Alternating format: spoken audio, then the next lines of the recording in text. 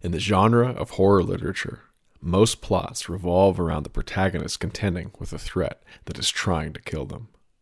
In Thomas Ligotti's works, however, the threat is not necessarily an external one, but that of existence itself.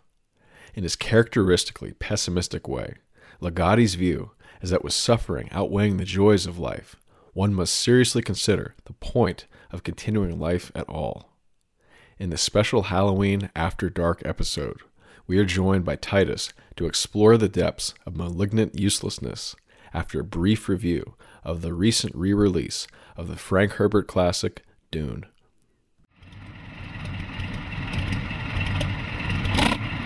Well, I'm not a crook. I burned everything I've done.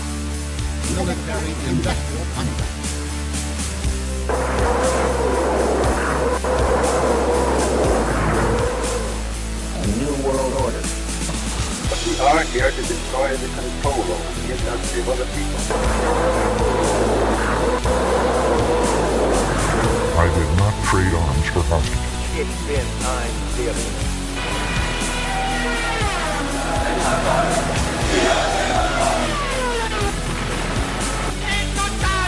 На полный разгром гнусных захватчиков.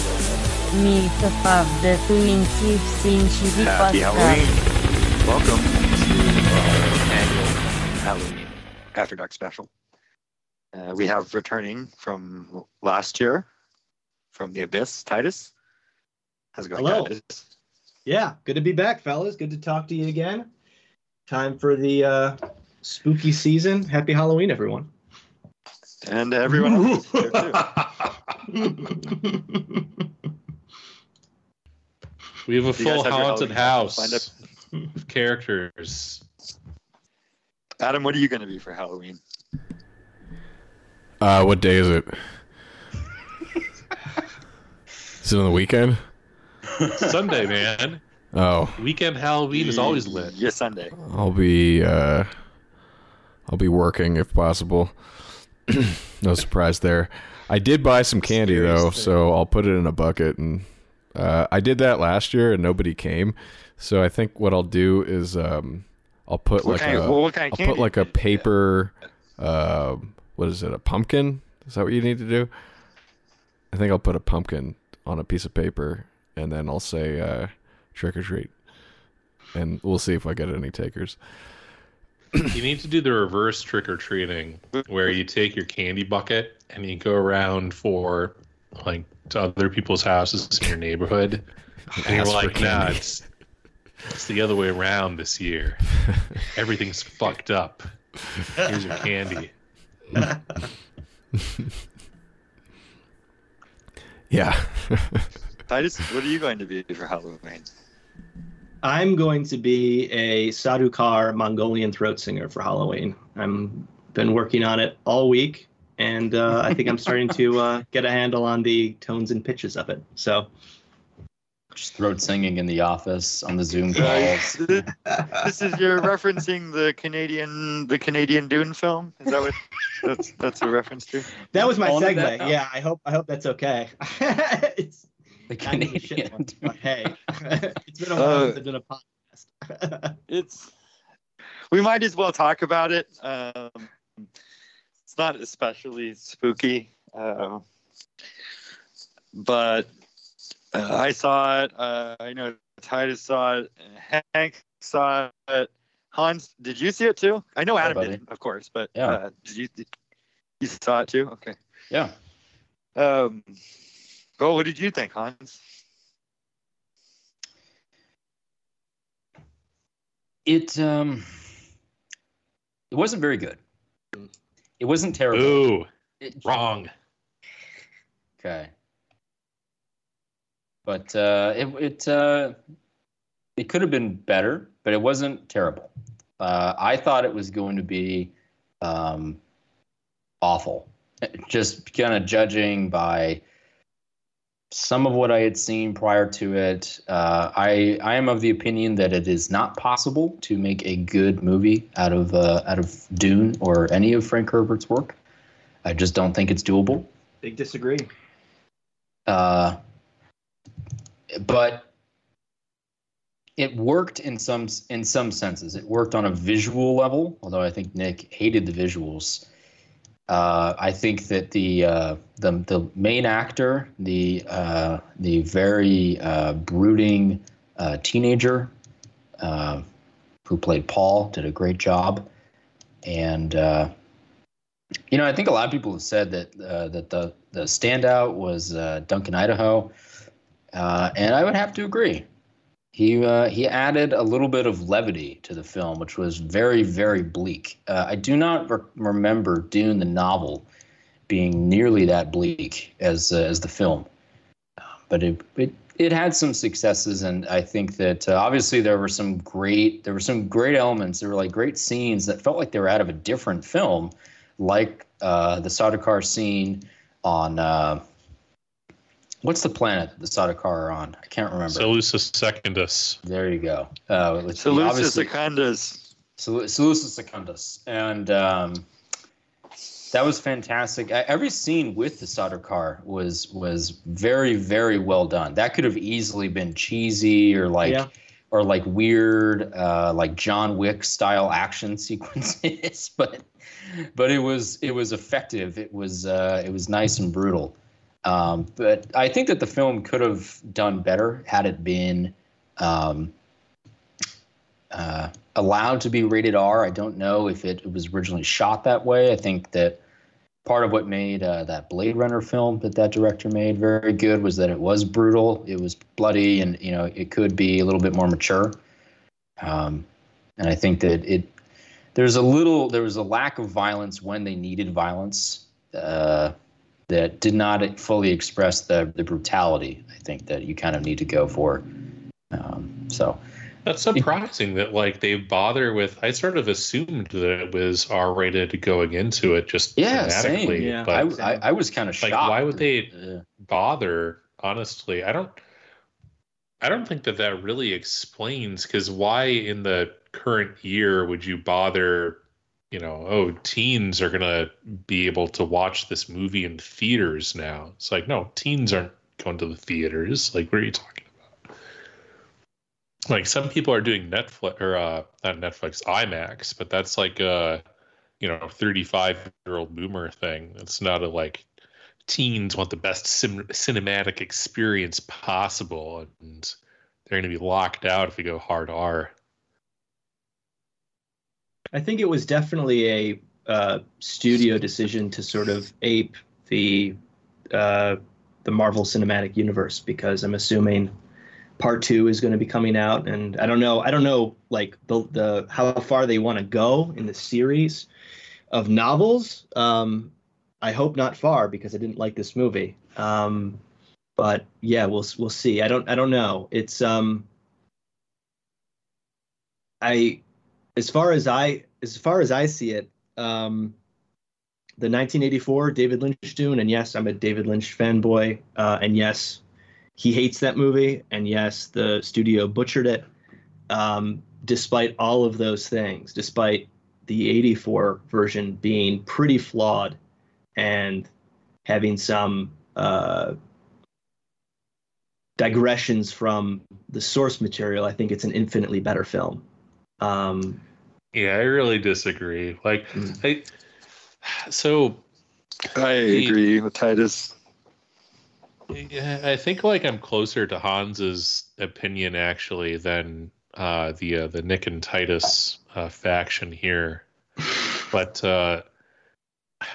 honestly, I think it's about the best that you can do if you try to take that source material, which is so thematically rich and has all these different strains of thought going through it, which is the reason that it became popular, because it's not quite a Rorschach work, but you can look at the political, the ecological, the racial, the spiritual, the crazy sex, drugs, adventure angles. There's all these different ways that you can explore. There's all these different nuggets that you can fixate on. Mm-hmm. And if you try to translate that into a film, it's very disjointed and confusing. And so any adaptation decides kind of what they're going to focus on thematically, because even if you're splitting it into 2 parts, which it looks like the sequel was greenlit, so we probably will get a to the end of the actual Dune book, but you only have 2.5 hours, and you can like add up the amount of time you spend reading like 450-page novel or whatever. It's not small, and as a result, you really, really, really have to concentrate. And the obvious things that you want to get right are the aesthetics, because it is like a creative work where people want to be absorbed into the world. And I think that the film definitely succeeded on that basis.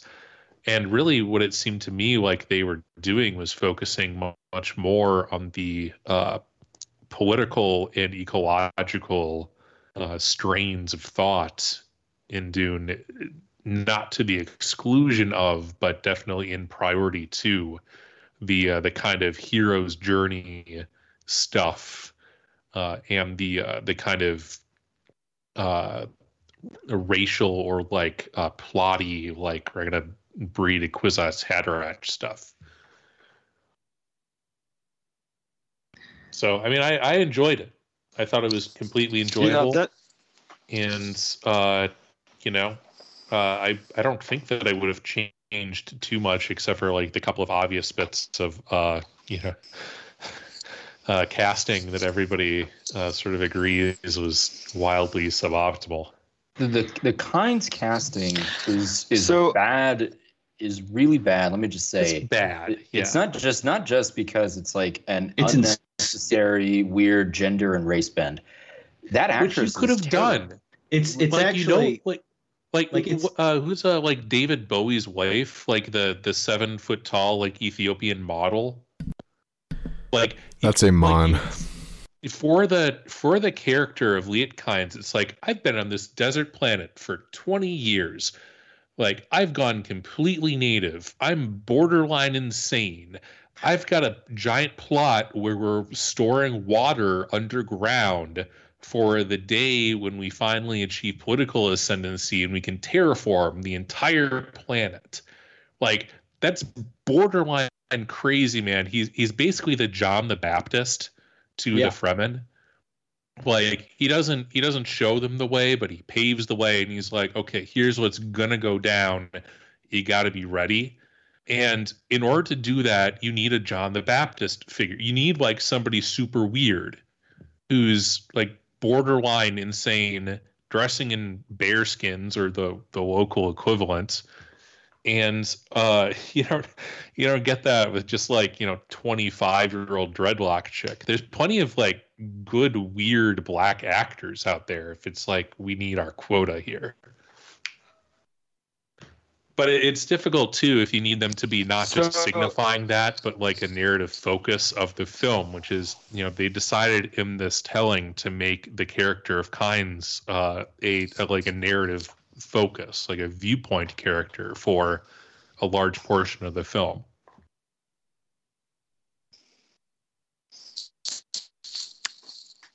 My problems with the film are just I agree, Hank, that you gotta pick your battles when it comes to, because Dune is so rich, so many themes. You gotta decide what's important, and I just didn't think that the right details were focused on. And what makes it especially irritating to me when I was watching it was how much fucking time is wasted on these long shots of people walking and this, empty architecture. For a movie as long as it is, I did not think it used its time well. I don't think that's when you chill, when you're Netflix and chilling. I hope that in post we can enhance that sigh that I just heard from Adam.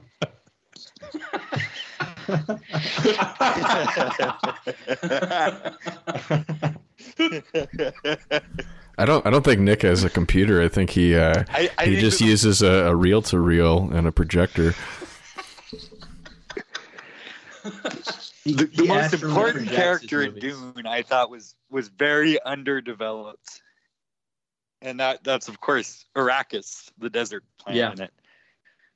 It feels very empty and straight. I didn't feel that it was. Way. It doesn't. It's the central character, and it didn't. It just wasn't given its due. It didn't feel.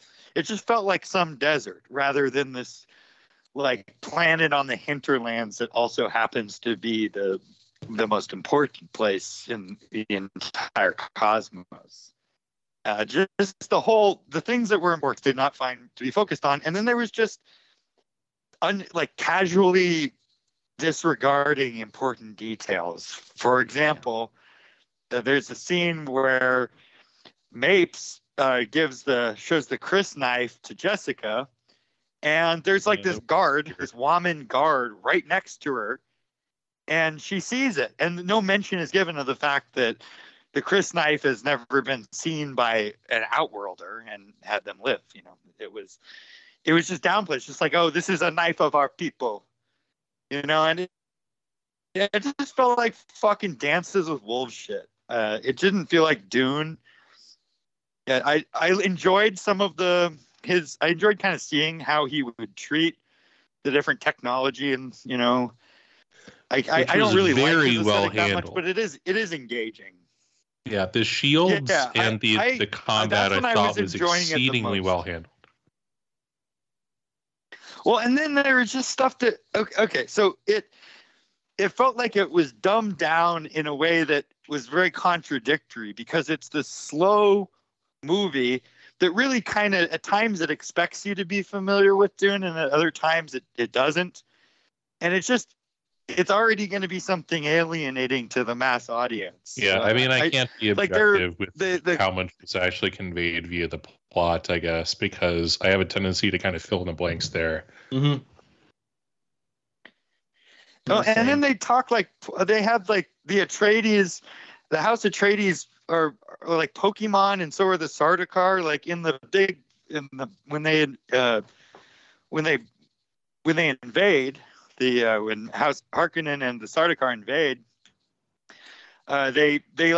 they're fighting on the stairs, and they say their name, like they're Atreides, and then the Sardaukar like deploy behind them, and they're like Sardaukar, like the Sardaukar themselves say that. I just thought it was like just kind of dumb, and I also didn't like the action choreography.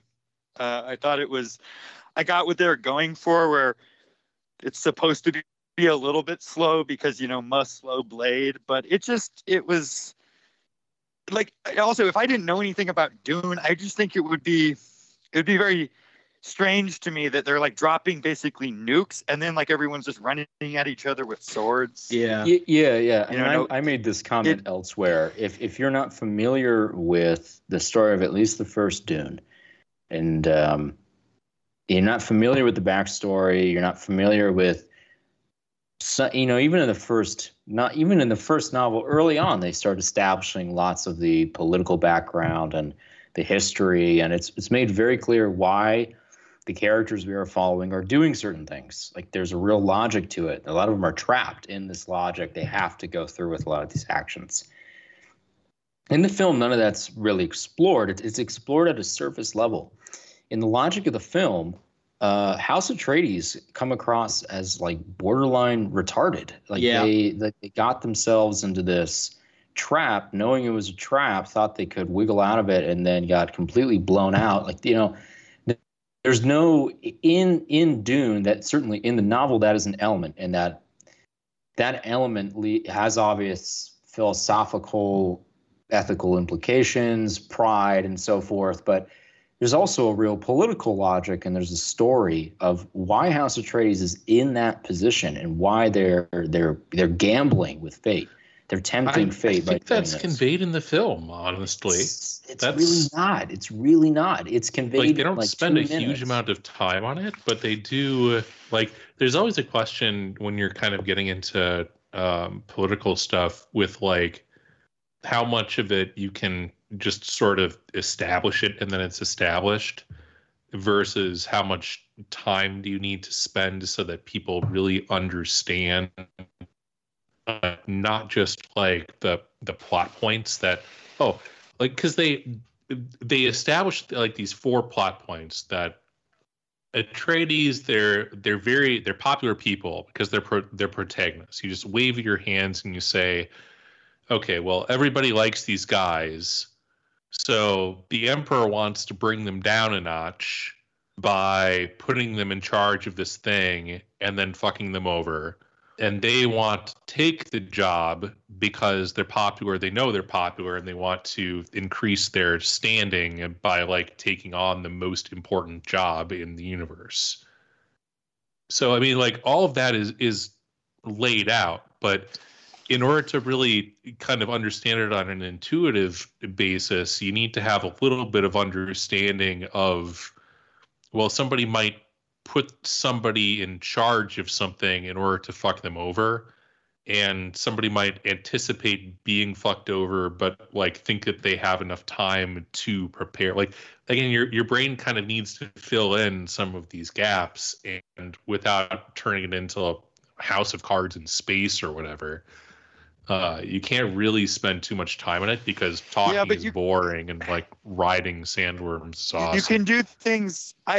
I will say overall, I think that the film did lack enough exposition, because that's part of what makes the world compelling. The more exposition would have been good, but when it comes to the political intrigues and conspiracies and plans within plans, you can accomplish that in an atmospheric way. You don't need to have everything spelled out. You can accomplish it by an overwhelming atmosphere of paranoia. You know, like for example, in the story, they have like those machines. Like one of the most sophisticated machines they have in Dune is like to test for poison. You know, like some things like that could be included just to give the impression that people are being manipulated by, because that's what the story of Dune is. There's people being.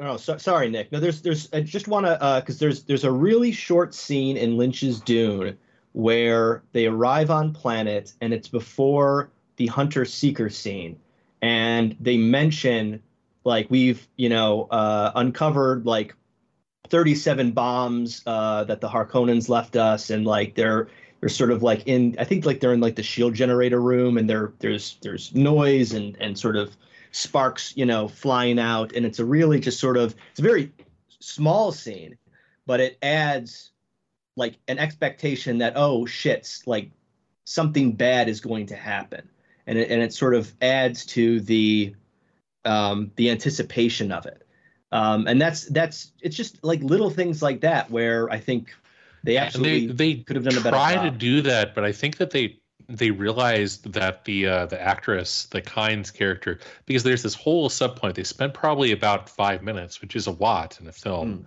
about like, well, everything was fucked when we got here. And they phrased it in economic terms, that all this equipment is broken down and sabotaged. Hey, why isn't the Imperial ecologist calling bullshit essentially on this whole process, because like it's not going to be our fault that we can't get things running here. It's very like middle management, which is maybe why it spoke to me.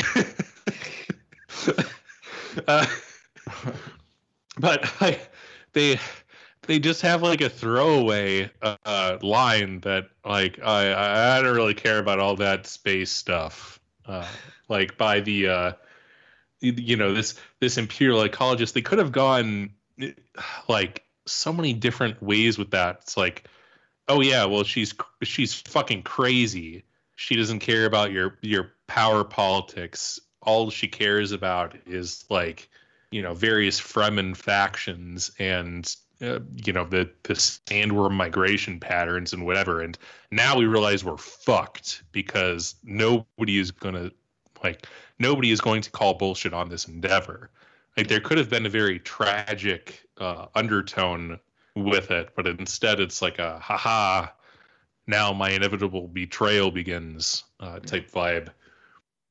You know, like, I'm not saying it's a perfect movie, but I appreciated it for a lot of the things it was trying to do. Do you guys? What did you guys think of Stellan Skarsgård as the Baron Harkonnen? Well, let me ask first. Do you guys think it would work better as a series of sorts? If you had a very large, but I mean, this is sort of Game of Thrones money. More. If you had like blank check, blank check, and you didn't have some of these more perfidious elements getting involved, would it work better as a series? Whether it amounts to 10 hours or 7 hours, where you're able to. I don't think so. Well, we're going to be able to see because they're doing a girl boss. I do. Benny when Gesserit the lunatic TV show. Mexican Jew Artur Jodorowsky was going to adapt it, he wanted it to be like, I think 9 hours or something. I mean, he didn't want to do the project, so he sabotaged it. Yeah, that's what ended up happening there. But he's like, "Oh, I'm crazy. You gave me all this money. I've got all these big ideas. Oh shit! Like, wait, I actually have to direct a movie and not just like play with the disabled dwarves that I can scoop up in this zip code, like I do for every other movie. Like Salvador Dali riding a tiger. That's key to the project." No, I mean, we had the counterfactual. We have the Sci-Fi Channel miniseries, which I think is like, it's okay. It's a very low budget. William production. Hurt's really good as the Duke. Yeah, I mean, there's some standout moments there, but it's like you don't make a artistic project like this better by just adding more stuff. There's some things where it's like, okay, there's a director's cut or something out there that's Das Boot length, and you can butcher it by cutting it down by 50%. But I don't think that you improve things by like adding stuff. It would be like if you wanted to tell a different story and that just consumed more time. But like miniseries are actually pretty bad for like grand thematic plot sweeps, because you end up having too much time, because now you've gone from 2.5 hours to like 10 hours, and like they're keeping somebody's attention over that span is impossible, and you need to have certain beats within each segment in order to keep people engaged. So you end up doing digressions for every like bit within there. You end up with like this A story, B story structure where like, yeah, you can have a bigger overall A story, but you've got all this other bullshit mixed in there. So now you're basically doing like an anime, and episode 3 is like, oh, I have to learn how to ride the sandworm. I wonder if I'm going to be able to self-overcome in order to do this. It's not. I would absolutely. Ironically, it doesn't lead to very epic stories. Now I can't get the image out of my head of a fan service episode of the Dune anime. Oh, it'd be so great. I mean, they really should, just because it would be so weird, and I want there to be more weirdness in the world. To answer your earlier question, Nick, about Baron Harkonnen. Actually, that's a good segue. Well, to answer your earlier, we could talk about that. Yeah, I mean, to answer your earlier question, it's hard to have an opinion on him because he was in the film for a combined 5 minutes. 3 minutes. Yeah. And okay, so he's visually distinctive, though. Okay, he's visually distinctive. Visually, it fits. Like, that is right out of the book. That is the Baron Harkonnen. Part of the problem with how Except he's not raping little boys. Yeah, that visual storytelling cue was left out of the. He's also like not like scheming either. Like that's what I was gonna say. That was what I was gonna say. So earlier on in the film, they have the training scene with Gunny Halleck, and Josh Brolin severely overacts, and he gets right in the kid's face, and he's like, "I've met Harkonnens; they're brutal." And I thought when I saw, I'm like, "Wow, they're setting a tone. Like, there's gonna be some shit in the next act." And nope. It's like the Harkonnens do very little in the movie. The most brutal thing that the Baron Harkonnen pulls off is an ambush. Yeah. Which is not that brutal. And they leave out the scheming. You're right, Nick. So this guy who you are it's implied this guy he's clearly, he's powerful, he's intelligent, he's disgusting, he's the devil. You don't see him do anything to warrant that, so you don't really understand how this guy got where he is. The Sardaukar are like the only brutal people in the plenty film. of things you could have included. Yeah. So you could have had one of these like a scenes take 30-second place where one-off. he has a pair of slaves fighting in front of him. Yeah. Like you have an Atreides slave captive that is. I mean, that's what happens in the story in the books. And honestly, that's Fade Ralpha who fights one, but who is also absent from the film. Yeah. And instead, you just have the wrestler in whiteface. The big problem for Harkonnen for me, for Skarsgård's portrayal of him, was actually like his voice. I like in the novel, and I think like out of all the sort of adaptations, I think Ian McNeese's portrayal in the sci-fi miniseries is probably the best, because he's physically monstrous and like devilish minded, but he's incredibly like eloquent and a real smooth talker, and he doesn't have just a grovelly a bad guy voice. Like, he doesn't have a bad guy voice. Right. He's a silver-tongued serpent, just a bloated one. So that was a real big letdown, because Skarsgård is an amazing actor, and I think he just did a pretty poor job of it. I think that was probably the director. What was that mud bath? What was going on there? Oil metaphor. It's It's like, an you know, oil metaphor. It's Yeah. about oil. Yeah. They're also doing a shout out to Lynch. well, no, they're doing a shout out to the Apocalypse Now. Oh, yeah. What's his name? Well, yeah, I couldn't stop thinking. I mean, he's even doing the head rub of Marlon Brando. Like, it's the same fucking like. Which is odd, because it's a little too on the nose. Any allusions to the Marlon Brando character from Apocalypse Now would have been done for Kynes, like that kind of weird tics, and he's native. he's gross, he's grimy, he doesn't care what people see of him. You would have thought like a really rough and tumble dude that's just broken down, cynical, but it has just doesn't care anymore. It doesn't make sense for Baron Harkonnen to be like the director. At some point, he was like, "Okay, I need an antagonist. I have two antagonists, and they basically both have to be there in some form for plot purposes, so that it's like an adaptation and not like a complete retelling. I have to pick one though, because this bitch is 2.5 hours long." And simplify is always what you're going to do if you're trying to boil down the story so that you have enough time to do the stuff that you actually want to.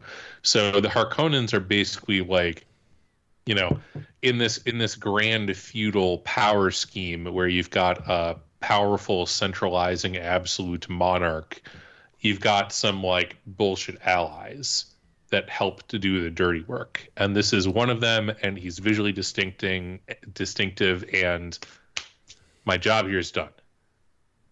They're not a player character per se, because I'm guessing that the intention, because one of the interesting things was the ways that I think that actually the script improved on the book in two ways.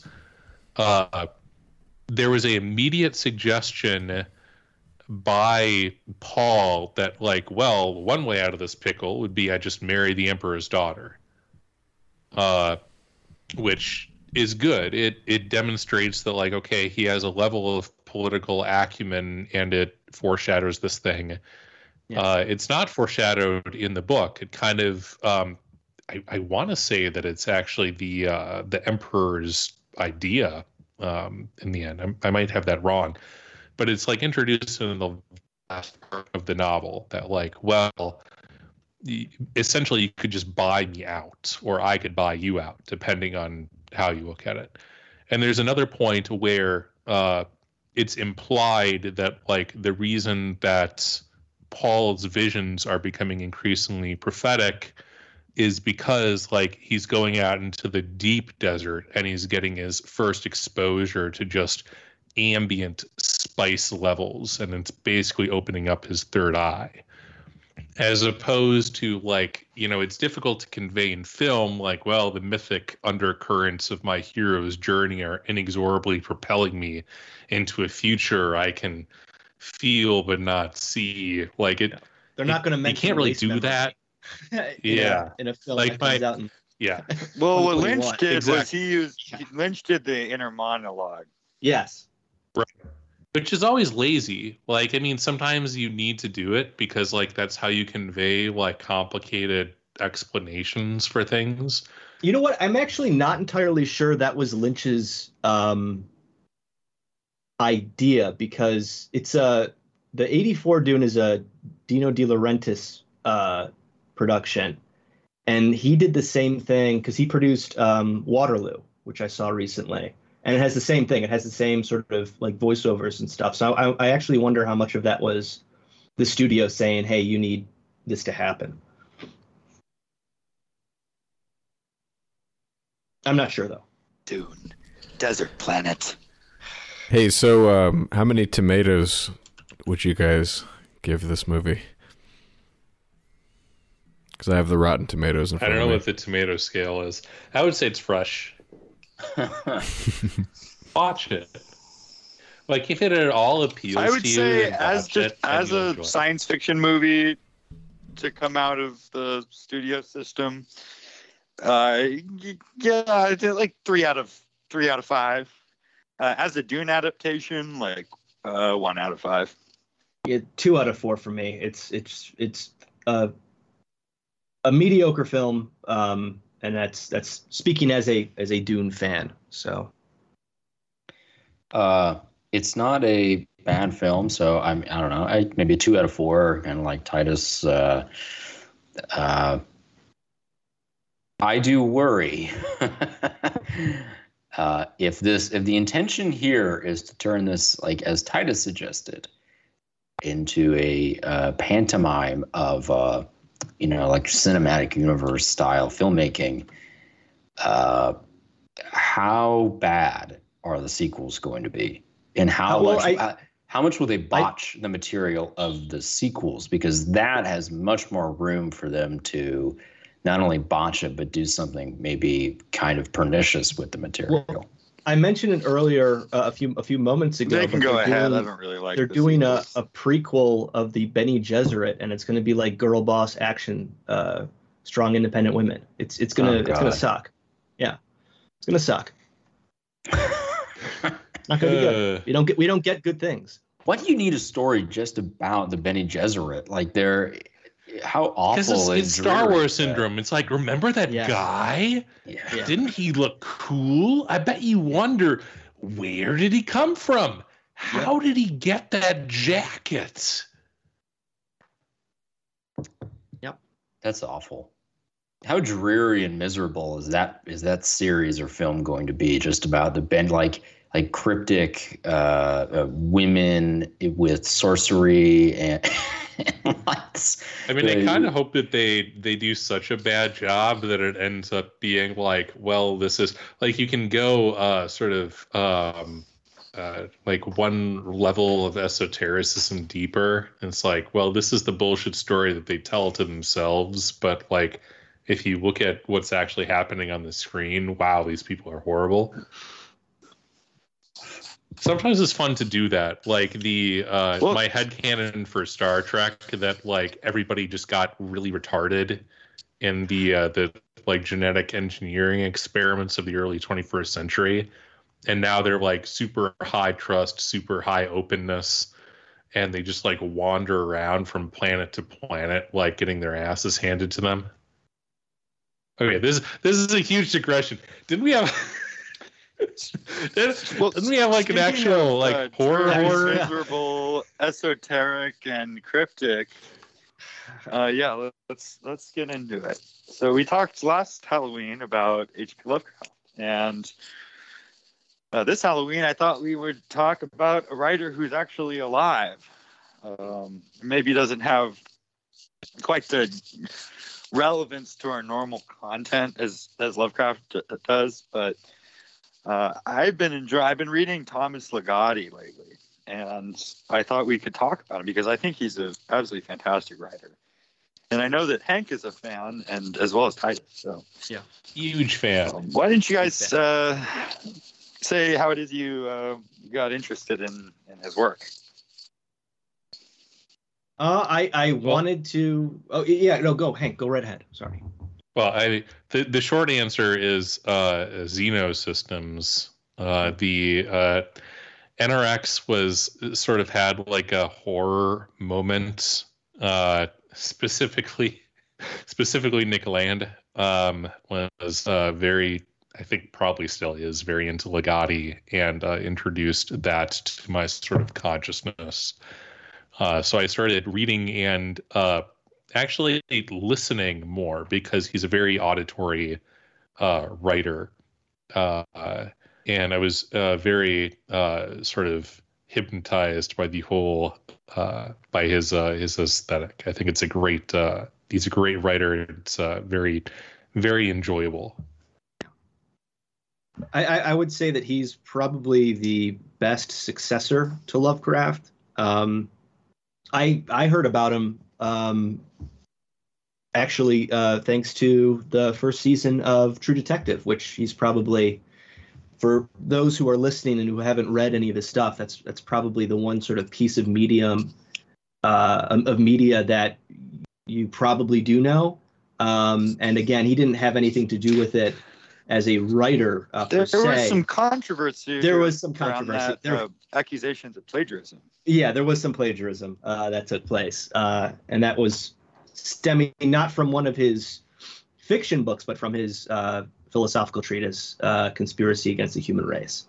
So I guess maybe we can like start off with the the obvious critique of Ligotti as a writer is his nonfiction, and that he is you can view him, I guess, certainly from our lens, as a too edgy for you kind of guy, because he is a true pessimist in the philosophical context. Okay, well, let me jump in on this, because that's actually the first thing that I read of Ligotti's was Conspiracy Against the Human Race. And I mean, we could talk about that quite a while. I would say I think it is a wonderful book, but I say that knowing everything that goes with that. It's the kind, I would say about that book that if it's something that unfortunately interests you, like if you find yourself drawn to that, you will enjoy it. But I would say that's kind of maybe true of his work generally, because it's not so much a nonfiction. I believe the subtitle of the book is A Contrivance of Horror. It is actually a work of horror. And it's similar to, even in his earlier short story collections, there's one called, I believe it's Notes on the Writing of a Horror Story. Yeah. Where he's kind of talking about the craft, but it turns out that he's also telling a horror story. And having read Conspiracy, and then reading his stories, it really informs everything. It's if you want to understand where he's coming from and what he's doing, it is worth reading. It's a few words on antinatalism. I think is I wouldn't call it an edgy book, because what it is actually it's a very sensitive book. It's very sensitive and very honest, and he's right, and he's well aware of how it's going to be received by I guess most people. I mean, he spends a lot of time talking exactly about that. As for antinatalism itself, I mean, I think it's like you're going to get an easy disavow from me, but it's not. That's kind of the thing about antinatalism is it's ultimately an anti-Aryan philosophy. Yes, and it's anti-Aryan because the only people to whom have both the level of intelligence and the level of sensitivity to respond to it, specifically to its positive calls for, voluntary extinction, that would only apply to higher life forms. So yes, at the very least, the only serious antinatalist program would also have to involve extermination, and it can't rest on some kind of like voluntary idea. And it's funny because most of the sources he uses in it are like Nordics. Zappa, and for Sharon example, as well. Yeah. It's Sharon. It's was a very, fascist. it's born out of like most of what he's operating on is it's very anthropocentric too. Probably the thing I took biggest exception to was his attitude towards the non-human world. But again, I don't want to get too far into the weeds. I did appreciate it a lot. I thought it was really powerful. It's a very well written book, and I think if people if we spurn people on to read his short stories, and his short stories are absolutely worth reading. There are some that are incredibly good, and I want to sort of follow up on eventually to Ligotti as successor to Lovecraft, because I think there's something that's super important in that. But if you're intrigued by the stories that we talk about this evening, check them out. You like the stories that you read, I would recommend Conspiracy Against the Human Race, because whether or not you agree with the overall premise of it, it's a very well written book. He is a very good writer. Yeah, part of the notion of horror is exposure to the weird. So, I mean, you don't have to engage with his argument on like an argumentative level. You can just be like just the argumentative experience of antinatalism. Honestly, this is the way I usually encounter these things. Like, I'm not going to try to line up mentally like my points against your points. I'm going to listen to your argument and not do like a cheap Freudian thing, but just appreciate from an aesthetic point of view, like a well-constructed argument coming from a completely different perspective that I disagree with for extremely like primitive and innate reasons that don't even really lead to any rhetorical clash.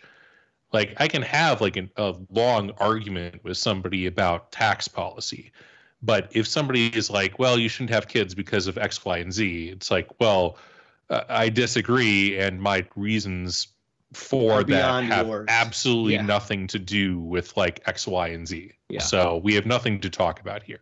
Yeah. But I can still appreciate somebody who's like, well, I like, derive these points, and it's like, okay, well, that's interesting, I guess. I don't believe it, but it's interesting. I mean, I agree with the fundamental premise that is where I'm coming from generally, which is that we if it's within our power, we should be doing away with all unnecessary suffering. Yeah. However, that means cultivating higher life.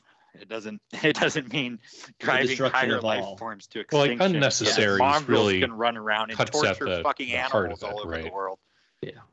Yeah, and anyways, his argument is for in Conspiracy Against the Human Race is basically that all is cope. All forms of human activity are effectively cope that are to prevent looking at the horror, and the horror being the thing that should not be, and the thing that should not be is consciousness. And that's the theme in his work and in his stories also. I mean, the horror, he goes between supernatural and maybe you could say natural. Some of his stories, it really leaves it up in the air whether or not there's supernatural forces at work. However, consciousness to him, consciousness is in effect a supernatural phenomenon on its own. Which is plausible. It's just so like, you want to, I know that my Redeemer lives, so like I'm down with consciousness and works that are created in his image. Like if you're not, then like the argument becomes more convincing. Like, it's, yeah, I don't know. It's like, I guess there's no point in me reiterating like there's just nothing to engage with there if you have different moral precepts. Like I don't actually think that reducing suffering is like that much of a priority. Like suffering is a byproduct of a bunch of other stuff, most of which is worthwhile. So like to talk about reducing suffering, it's not like that's even a primary occupation. It's like reducing carbon dioxide is like the end goal of life. While Ligotti would say malignantly useless. Yeah, I mean, and that's like the sort of engagement points where like you can appreciate life. You can appreciate that life is made in God's image. And you can also have the sort of appreciation of horror that comes from looking at the uncanny when you see like a tumor with teeth. Like that's like a quintessential like horror element, like the perception of the uncanny, life that does not have a higher purpose, life that does not appear to be created in anything that we would recognize as in God's image, but nonetheless self-propagates. And then exploring that tension, like that's the point at which Ligotti and other horror works like become interesting and enjoyable to me, almost because of the contrast between like lives that are worth living and lives that aren't, and exploring that saliency. But it doesn't lead itself to a all-encompassing philosophy for me. And in the case of the uncanny, well, if you have a godless and chaotic universe, then the human subject is itself uncanny because it is nothing more than effectively a flesh marionette. Yeah. Yeah, I mean, that's the argument. It's like, and that's where this spookiness comes in. It's like the idea that humans can engage in like sacrifice of their own souls to evil end is like, you're exploring that boundary. And that's not really there are some of his stories that have that as a thematic element, but it's not like a primary focus. It's just kind of an example of like, okay, well, I mean, there's the existence of evil. Like humans can like do these bad things. They can pervert themselves in ways, or even like pervert themselves in ways that is conveyed on through like other people. Like it's actually possible to like burn somebody else like the existence of that as a metaphysical concept is spooky, and it's something that you can engage with.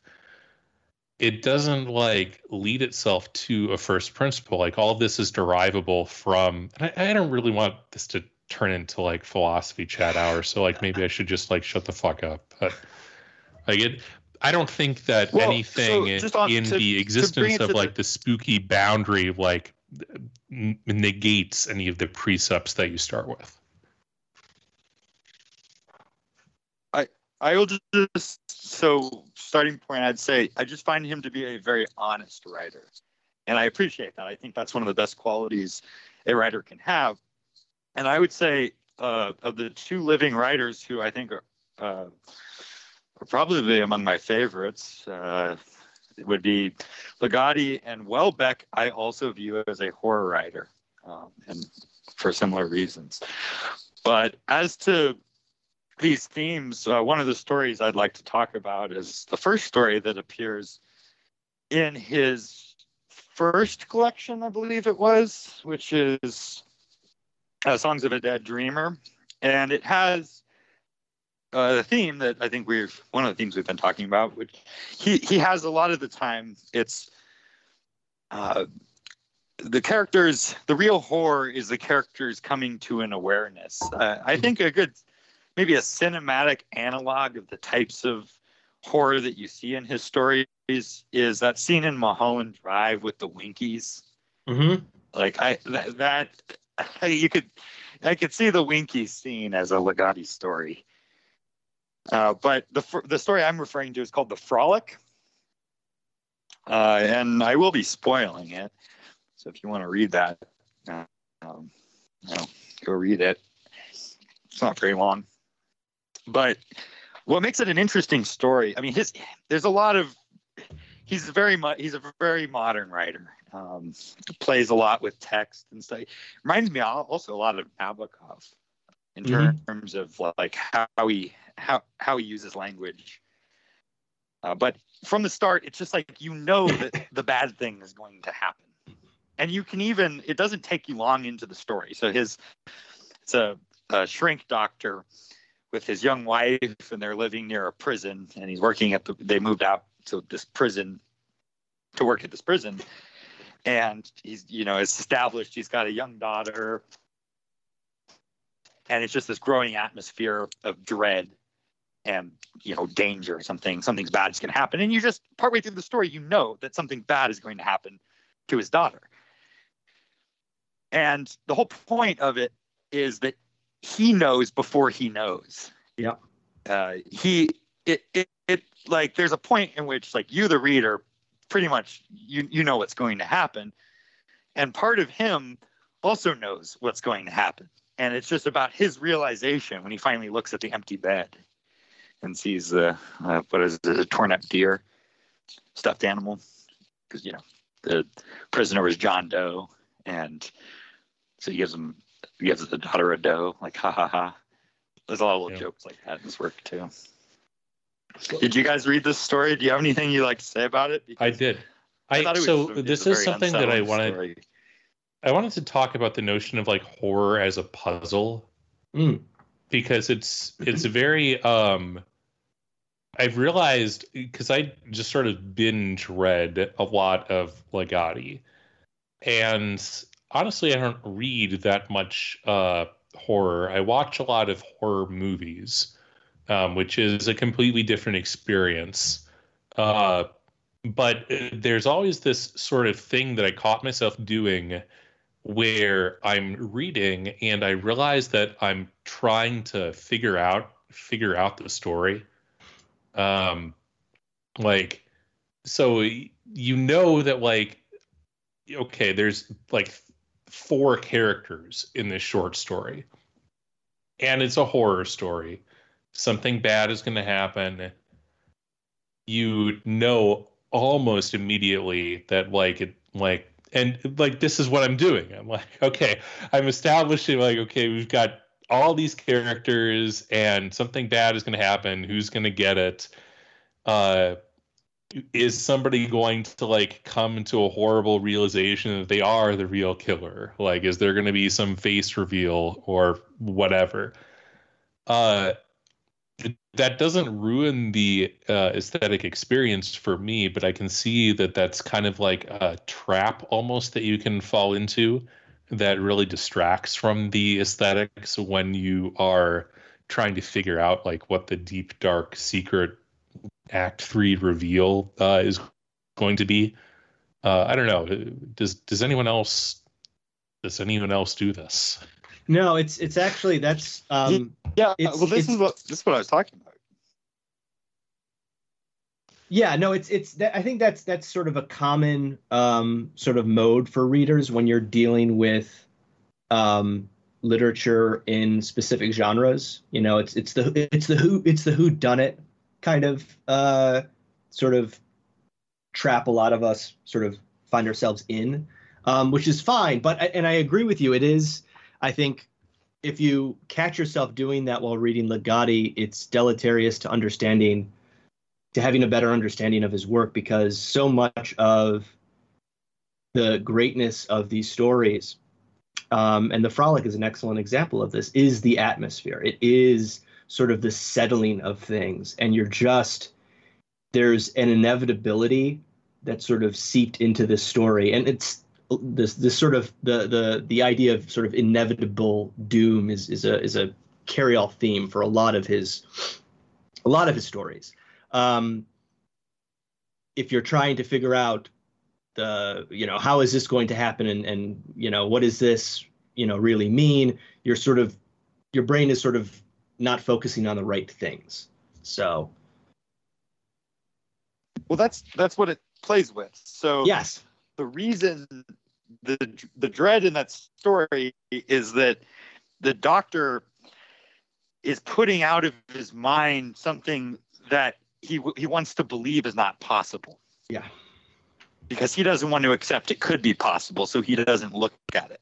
Which is that this lunatic pedophile murderer is almost maybe some kind of supernatural entity, something that he's, because he claims that he could leave the prison anytime he wants, and he's trying at the same time to comfort his wife, who's kind of like some kind of bourgeois airhead lady, and he's like, everything is normal and everything's okay. This isn't possible, but at the back of his mind, he still has the fear that it's possible, and he doesn't want to look at it.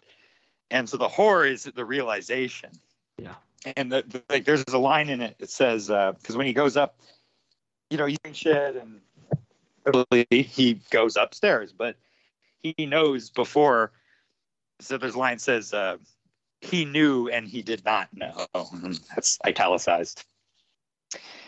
And I want to read the letter that was left, actually, because it's just very, very Ligotti. And it's, "We leave this behind in your capable hands, for in the black foaming gutters and back alley of paradise, in the dank windowless gloom of some intergalactic cellar, in the hollow pearly whorls found in sewer-like seas, in starless cities of insanity, and in their slums, my awestruck little dear and I have gone frolicking.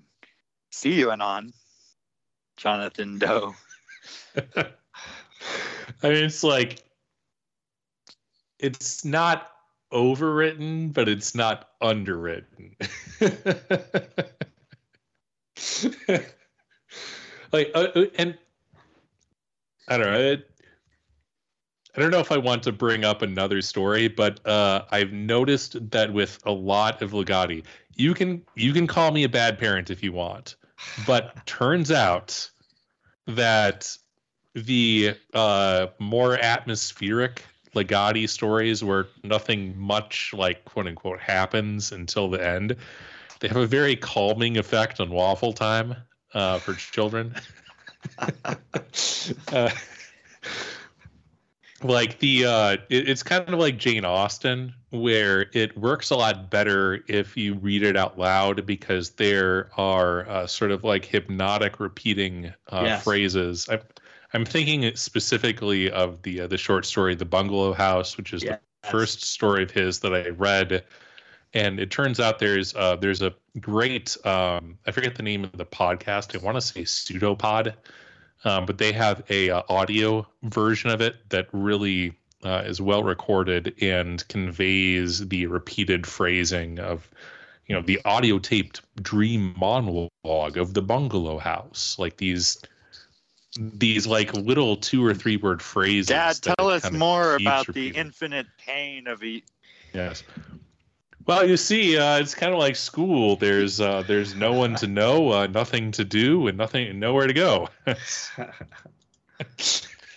Bus Dad, is almost what here. did you mean by malignantly useless? I mean, Ligotti he's not an explicitly violent writer. I mean, No. there is grotesque things that happen, but he tends to eschew like actual bloodshed. And typically, a lot of the times, the murderers, or various assorted perverts or madmen, they tend to have the way their delusions are portrayed, even when they're committing, horrific crimes, they see them quite another way. They see them as maybe some kind of beautiful work of art, and that's kind of his charm. Actually, I think of the trilogy that appears in the first of his story collections, the Nyctalope. How do you fucking say that? I had to look that word up too. Apparently, it's night blindness. Nyctalopes trilogy. It's the one that has the chymist, and then the drink to me only with labyrinthine eyes, which is a good one. And then what's the third one in that? Oh, Eye of the Lynx. The first one is it ends with a really interesting murder in terms of like how he describes it. Yeah, that's the one with now Rose of Madness bloom. I like the one where the hypnotist has a corpse dancing around the room, as everyone at this party, like some kind of high society party, has them all dancing and talking with a corpse. That's the drink to me with only labyrinthine eyes. The puppet as metaphor for humanity is a element of his fiction that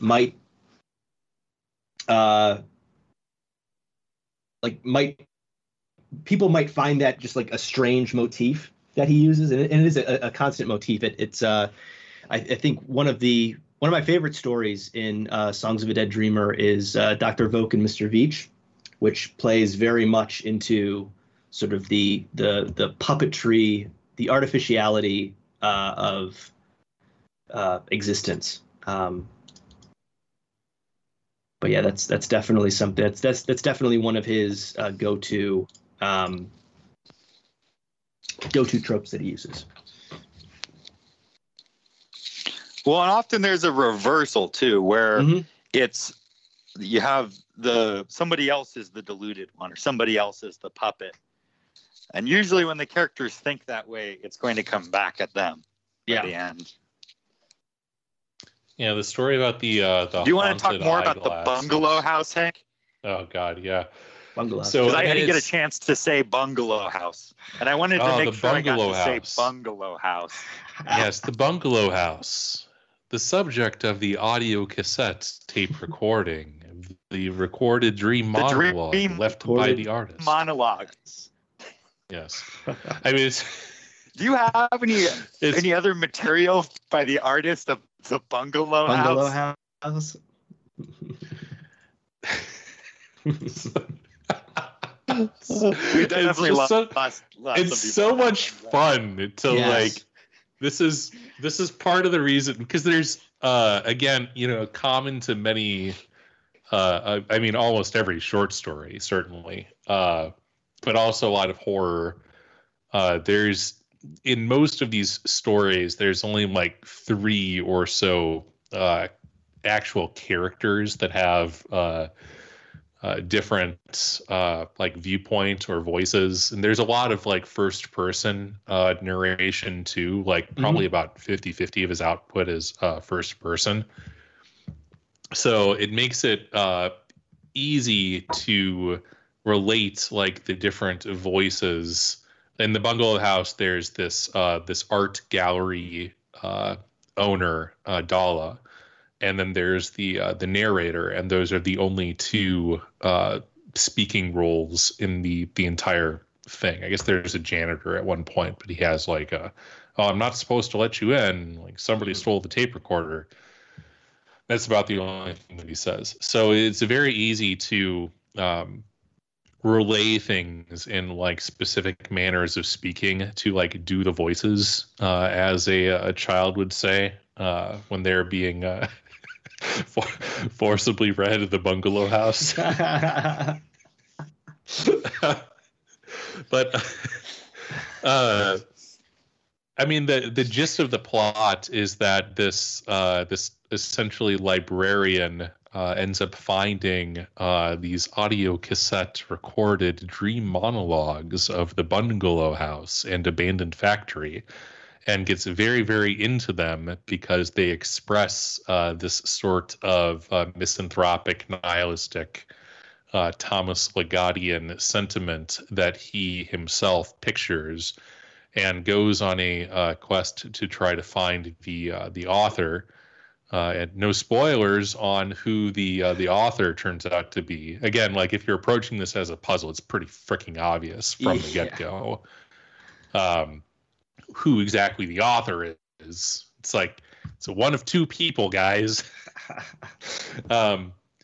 But the language and the aesthetic effect of the repeated phrasing, the intermixing of like the explicit renderings of the dream monologues, it leads to a aesthetic effect of like this descent into nihilism that culminates by the end of the short story. I always get the three clauses, the order mixed up, and end up accidentally rhyming them. So maybe I can do that now. Nowhere to go, nothing to do, and no one to know, as a ideal sort of human ending state. And it relays very well as sort of a aesthetic experience of nihilism. That's why I like it. Like purely the aesthetic experience of like listening to the words as they're sort of constructed for this particular effect. So it's not even particularly spooky. There ends up being a murder, but like it's sort of as an aside. So on the topic of the aesthetic question, this is an excellent segue, and I want to sort of focus in on the bungalow house here, because this was one of the first stories that I read of Thomas Ligotti, and without knowing anything of the man, I knew preternaturally that this man was from the Rust Belt. And for those of you listening who are from the Rust Belt and you want to know, or you want to relive the feelings of being born and raised in post-industrial America, Thomas Ligotti is probably the best American writer who's ever sort of been able to express the level of hopelessness, despair, and decay that one sort of has to deal with. And for those of you who are blessed being born... Have you read the one, Titus, about the factory that doesn't have any, that's like sealed off completely from the outside? Yeah. Well, there's a lot. So this is like, this can sort of go numerous ways here, but and I guess I can bring this up now. So I said earlier in the podcast that Ligotti is a successor to Lovecraft. And by that, I mean not only as a writer who comes after, right?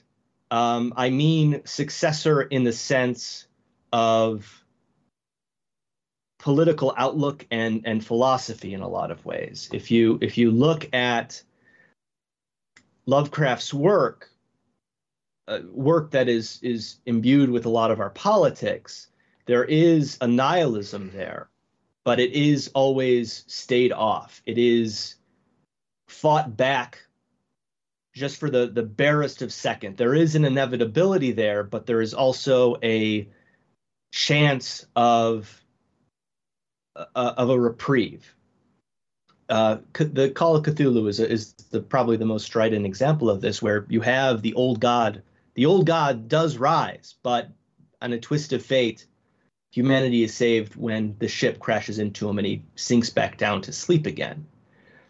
And you can sort of extrapolate a whole bunch of socio-political themes on that, right? Obviously, Lovecraft was very much concerned about the rate of immigration. He was concerned about the First World War. There are a lot of sort of apocalyptic. The apocalypse was happening in Lovecraft's time, and he was portraying, perhaps cynically or perhaps heroically, via a Nietzschean lens, that there's whether or not there's a triumph at the end of it, fighting is a good thing. Ligotti is a successor to Lovecraft in that the old gods have risen and they reign supreme. The fight is lost. There is nothing left. Anything left is decay and rot. And I think that for me, this is the beauty. It's a tragic beauty. It certainly is nihilistic. But he's an incredibly powerful writer, and he's able to convey the feelings of hopelessness in our present day age that I don't think there's a single other writer that can do that as well as he does. Yeah, I mean, I think it's like so. In his Lovecraft is like, oh no, a beast from the great beyond, larger than human eyes can comprehend. I'm going insane. And Ligotti is like, finally. Yes. Right. Yeah, he talks about it, about Lovecraft in Conspiracy, and I don't have the book in front of me, but he breaks down, he gives like, and I think that, I don't think this was originally his. I think it was, what's his name? The German, or is it Austrian? So anyways, point is, he breaks the different methods of cope down into, I think one is anchoring, which is, finding refuge in some form of connectedness or rootedness to country or to blood, to tradition, and then the others being, I think one is like just distraction, and the other is a heroic sort of response, a Nietzschean response, I guess. Mm-hmm. And then there's sublimation, which is what he says that he's doing, which is just absorbing himself in it and engaging with it in order to ease the pain of it, essentially. But he said that basically Lovecraft was doing the anchoring, which is quite true. I mean, Lovecraft was he was concerned about his little nook of the universe in New England, and the threats to it. But I think with Ligotti, it's like it's all collapsed. Yep. There's no shelter to be found. I wanted to talk a bit about the mundane. Speaking of no shelter, because that's one of the themes, is that the characters will try. He puts a lot of repetition and emphasis on mundane aspects of life, and he does this because that's where people are basically seeking shelter from the horror at the heart of being, or whatever, little details, whatever it may be. You want to talk about the gas station carnival, Titus? Yeah. Sitting around sipping my cup of mint tea. So gas station carnivals, gas station carnivals is probably in my favorite book by Legati, which is the Teatro Grotesco, which is the theater of the grotesque. I would say all of his short story collections are great. All of them are definitely worth reading. Teatro has two of my favorite stories by him, and Gas Station Carnivals ranks up there. It might be my favorite of Legati's because it plays with a lot of things that are really evocative towards sort of the horror that he's sort of focusing in on and trying to explore. Identity, delusion, the sort of like the psychosomatic element of physical and mental pain and their relationship to each other, and also sort of like post-industrial society. There's a very the sort of conceit or the I'm not going to spoil the story for you guys because I think it's a story that absolutely deserves to be read.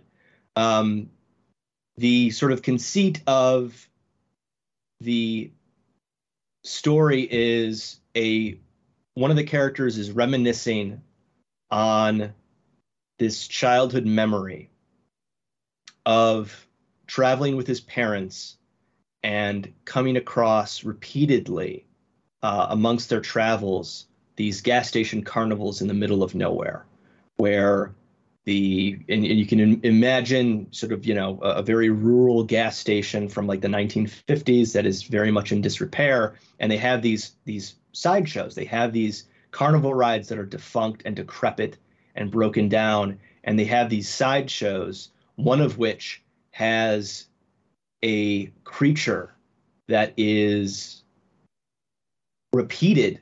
He continues to pop up, he continues to arise, and the character comes to realize that this creature might have been interacting with him longer than he remembers the gas station carnival. And it's the character of the showman. And in order to gain access to the gas station carnivals, you have Yes. to purchase some amount of gasoline. Maybe Yes. you have to have bought enough gasoline in order to go to the gas station carnival. Yeah, so it's To purchase the quantity of gasoline necessary to go to the gas station carnival, it was necessary to speak to the proprietor of the gas station, at which the carnival inevitably took place. and he has a really great Exactly.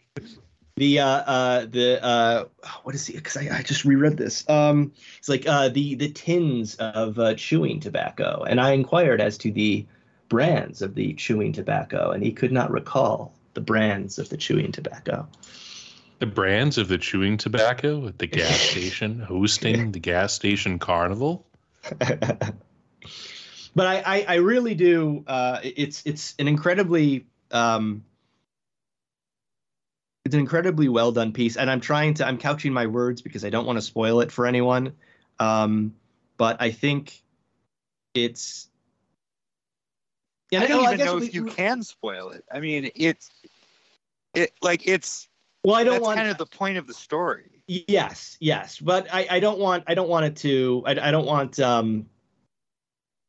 to give too much away, I guess. I want people to experience it for themselves. But I guess what I can bring up on this is the types of the protagonists. We mentioned in the bungalow house the librarian. We mentioned in the frolic the psychiatrist.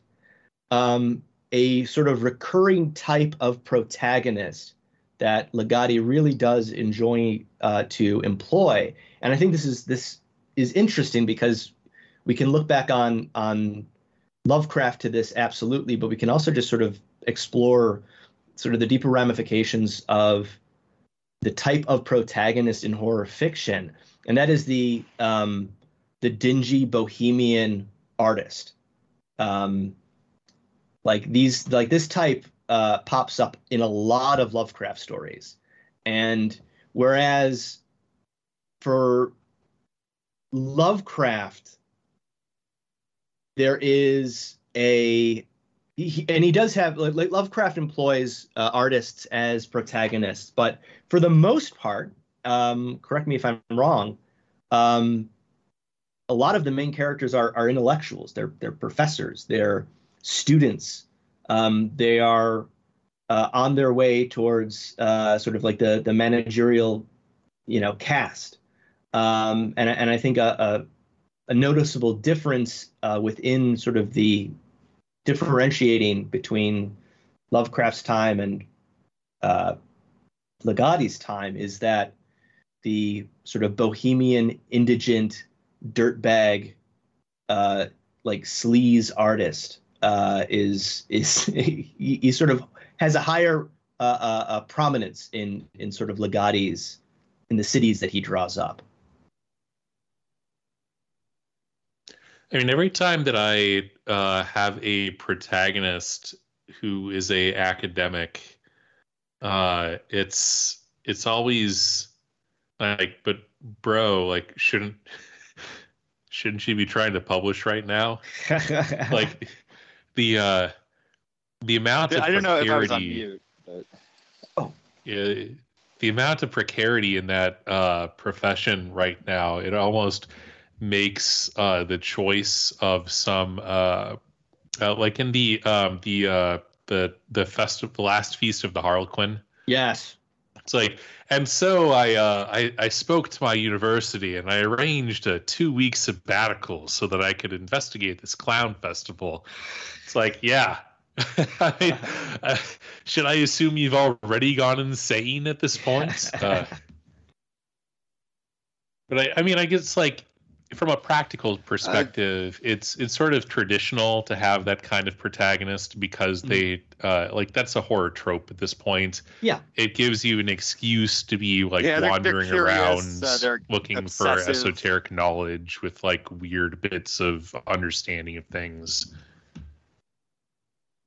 No, I agree. I said earlier, I don't know if I was on mute, but the character you're describing, Titus, that does seem to pop up in Ligotti, reminds me of the protagonist from Knut Hamsun's Hunger. Yes. No, that's very in the much... case of the gas station carnival, you even have like his, because I would describe that story as being one about mutually reinforcing delusions that we're all participating. That's a theme. It's yes. Someone, if I'm being subsumed in someone else's delusions, then I don't have to think about my own. Yeah. And so I can entertain the delusion that I am not delusional, talking to this delusional man as I sip my mint tea, which is not doing anything for my stomach. Yeah, and it's a grounding too in reality, is because it's something as like stomach pain. It's like, well, this surely must be real, right? It's stomach pain. It won't go away. Do not eat the hot dogs at the gas station carnival. Do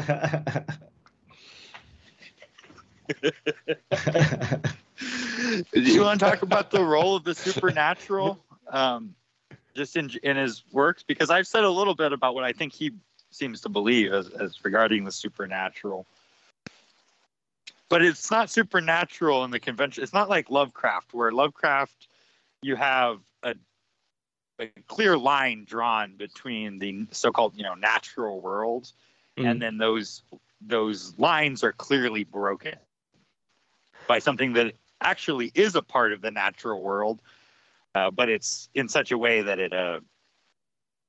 it shatters where the limits were previously thought to be.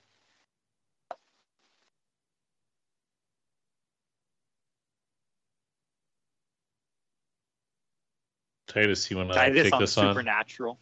Yeah. So, trying to think here. I think the supernatural. He does have a. Lovecraft certainly is a inspiration to him. And there are some stories that feel very much Lovecraftian. There are some stories that he employs the Lovecraftian mythos. The Sect of the Idiot is a great example where it's his version of and it's not his version of Azathoth. It's Lovecraft's version of Azathoth. It's just a Legati story on that god. But for the most part, the horror that Legati is employing, the sort of the supernatural elements of it, aren't viewed as, I guess you can say, and Nick, you can correct me if I misread it. The alienness of the sort of supernatural force is it's far more grounded in sort of the real, and I think for Legati the suggestion that he's implying is that the horror is the real, and it's just an extension of, or rather like sort of a hyper reality of everyday existence. If I'm off mark, let me know. I mean, I think there's like actually. Oh. You go ahead, Hank. Well, so the crap writer version of this is Stephen King, where it's like, yeah, there's an evil clown that you catch glimpses of, and then you just you talk to the fucking clown, and he explains like, yes, I am a space alien, and I require screams to live. And so here I am to frighten you. It's like, I'm losing my mind. It's almost like there's much more like implication going on in Legati whenever there's a encountering of a supernatural force, like in the Last Feast of the Harlequin. So there's all these things, I don't think that they really even lend themselves to spoilers, because it's like it's the journey, not the destination. Yeah, like it's not like I cracked the case, boys. But there's this professor who is a mentor, a former teacher of the protagonist, and he ends up leading this cult. And there's this, couple of paragraph long digression where he's introduced as like Professor Tooth or something. And it's like, oh, Thoth, the Lord of Magicians, the teacher of lies, etc. Like the Thoth tarot deck, the Aleister Crowley invention. The Egyptian god. Right. Yeah. But like in that guise, like through that interpretation. So like there's the implication that like the idea that he is Thoth is, and I don't care if I'm pronouncing that right. I will microaggress Egyptian deities any day of the week. The idea that he is this figure is like slipped in as a narrative construction where it's not clear if that phrasing is like the protagonist making that implication, if it's some sort of external force introducing that idea into the protagonist's mind, or if it's like a delusion on the part of the protagonist. It's never like, hi, you remember me? I'm Professor Tooth. And like, turns out, like, face off, I'm actually Thoth. You might remember me from my Nile sacrifices. So the existence of like what the particular metaphysics are of whatever evil, and it's almost always evil, I think always, actually, for It's all being always evil. honest. Yeah. Yeah, always. Trying to remember like some Legati angels. I don't think there's any. No. But it's their metaphysics are always colored through the lens of a protagonist who might or might not be going insane in their perception of the thing. Yeah. Or at least like colored through like a reality that's already fractured to the extent that like the metaphysical status of particular identities is fraught. Yeah. The mythos is left deliberately vague, whereas Lovecraft has a very sort of Anglo turn of the 20th century like systemization of everything. Everything is sort of, he kind of constructs the Cthulhu mythos as a English anthropologist would divvy up the mythology of some Bantu tribe. It's very systematized. Every god has their very specific sort of orientation, who they worship, what they do. And with Legati, it's far more vague and it's far more unsettling because it's just it's a greater level of not knowing. One of the good comparisons you could make to Lovecraft is that in Lovecraft stories, maybe someone goes insane, they see something that should not be, and then it's like they have to be carried off on a stretcher to the crazy farm or whatever. But in the case of Legati stories, like the characters are already completely fucking insane. Yeah. But everyone, because insanity is a form of cope to deal with what is the horror at the heart of being. I mean, he tells you what he's doing. So, for example, I mean, this is one way we can tie it into maybe the broader themes of the show. I mean, whether or not you share Legati's deep pessimism and, I mean, really metaphysical nihilism. Yeah. You do have a problem when it comes to horror, which is how do you compete with the horror show that is the 21st century? The conqueror worm that is America. Yeah. I mean, how do you compete with this shit in fiction? I mean, it's fiction, so it's not real. Yeah. Whereas there's real horrors, whether you feel that existence itself is horror or not, at the very least, you would probably agree that the current state of things under the decaying system in the Western world is filled with endless horrors all the time. I mean, just read the news. How do you compete when you write fiction? And Legati addresses this specifically, maybe not so much from the real world, like political sort of angle, but from his own perspective. Here's what he says. I'll read a brief quote. Madness, chaos, bone deep mayhem, devastation of innumerable souls. While we scream and perish, history licks a finger and turns the page. Fiction, unable to compete with the world for vividness of pain and lasting effects of fear, compensates in its own way. How? By inventing more bizarre means to outrageous ends.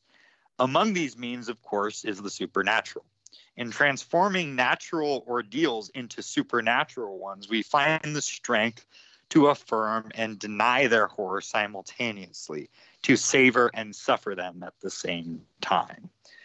I mean, Legati's pretty open about what he's doing. I mean, he basically explains it in Conspiracy, and you see it elsewhere in his kind of like metafictional. Because that was not from Conspiracy. That's actually from Professor Nobody's Little Lectures, which is in Songs of a Dead Dreamer.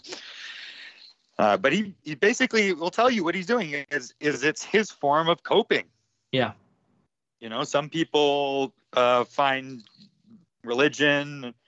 Some people find distractions. Some people find distractions in, hedonism. Maybe some people cope by becoming axe murderers or whatever. He writes supernatural horror. And that appears to be, I mean, he tells you that's why he's doing it. So I find, again, I started by saying I find him to be a very honest writer, and that makes him very compelling to me. And he has a way, like a magician, of making you see things how he does. It tends to be those kinds of reversals, like it's someone else's delusions, but then you get sucked into it, or the characters view someone else's pain and delusions from a distance, and they realize that they're actually part of it, or it's their own delusions, etc. As for the last Feast of the Harlequin and Lovecraft, what I thought was really funny about that story is it's like he takes one of these old world New England towns from a Lovecraft story and like plops it in the Midwest. Yes. So just like picks up the whole thing. Last Feast of the Harlequin, I chose that story to talk about for two things. In my opinion, it's his version of Shed over Innsmouth. It's I believe it's the only story that he dedicates specifically to Lovecraft. And I think there's a lot of parallels between Innsmouth and Harlequin. First and foremost, it's the tale of an academic or an academically minded person venturing into a small town and discovering otherworldly, terrible horrors. The sort of change, or sort of the twist to it, is that the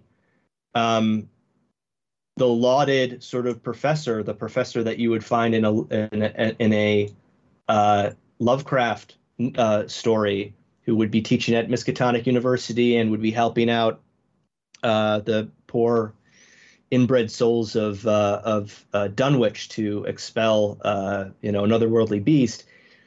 The twist for Ligotti is that intellectual, that sort of noble ideal of the intelligent hero, is the chief practitioner of the evil that's taking place.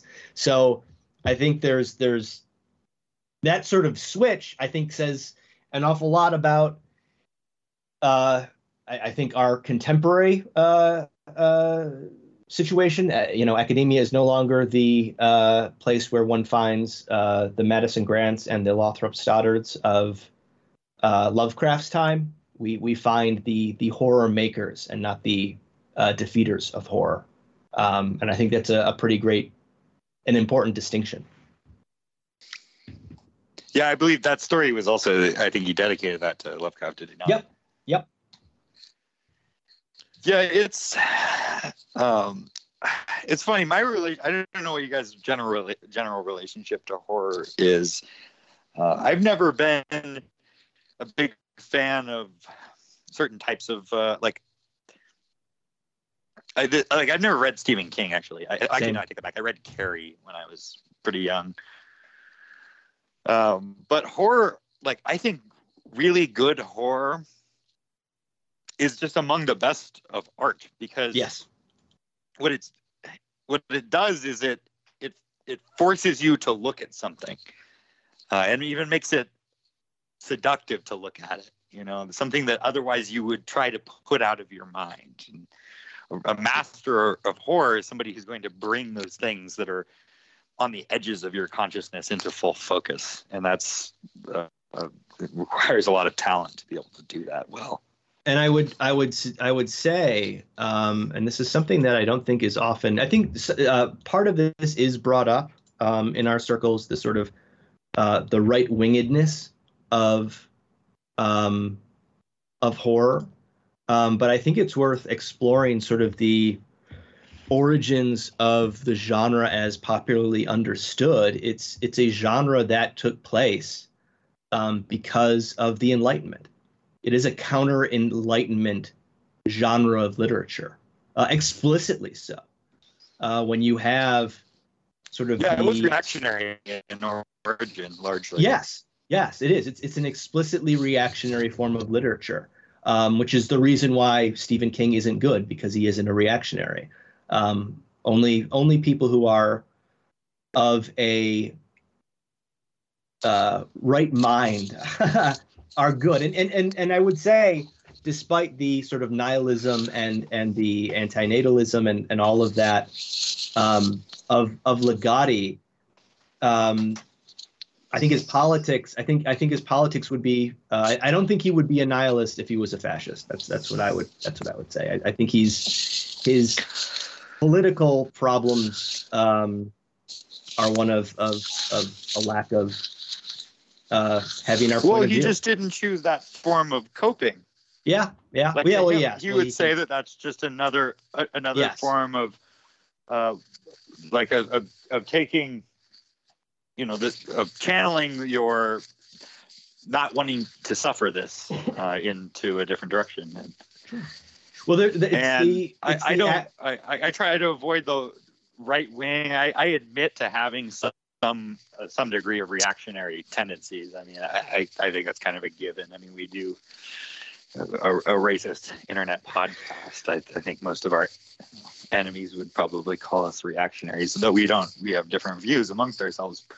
However, I would say to your point, Titus, that in order to be, you have to have a certain element of courage to look at things as they actually are, as opposed to just living in a world of delusions of how you prefer to believe that the things are, because that's how the system works. The system is, you don't have to chip away very far to find just absolutely grotesque horrors going on all around you. I mean, America, just an example I tend to bring up, it's America has a system of a sodomy gulag system, where you fucking come afoul of the system in even the most minor way, and you're going to be tortured potentially for the rest of your life.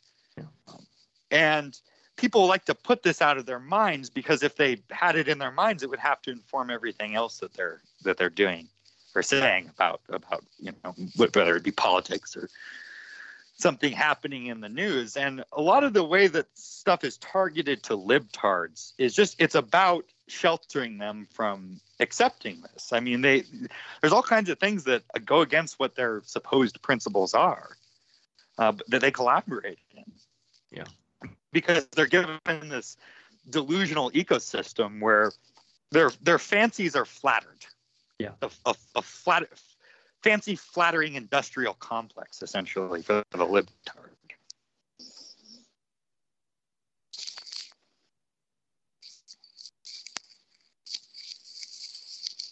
So I do agree that, like, really good horror, there is something, I guess, maybe it's an expression of a tendency that, if it manifested itself elsewhere, would be, maybe you'd say, politically incorrect. Yeah.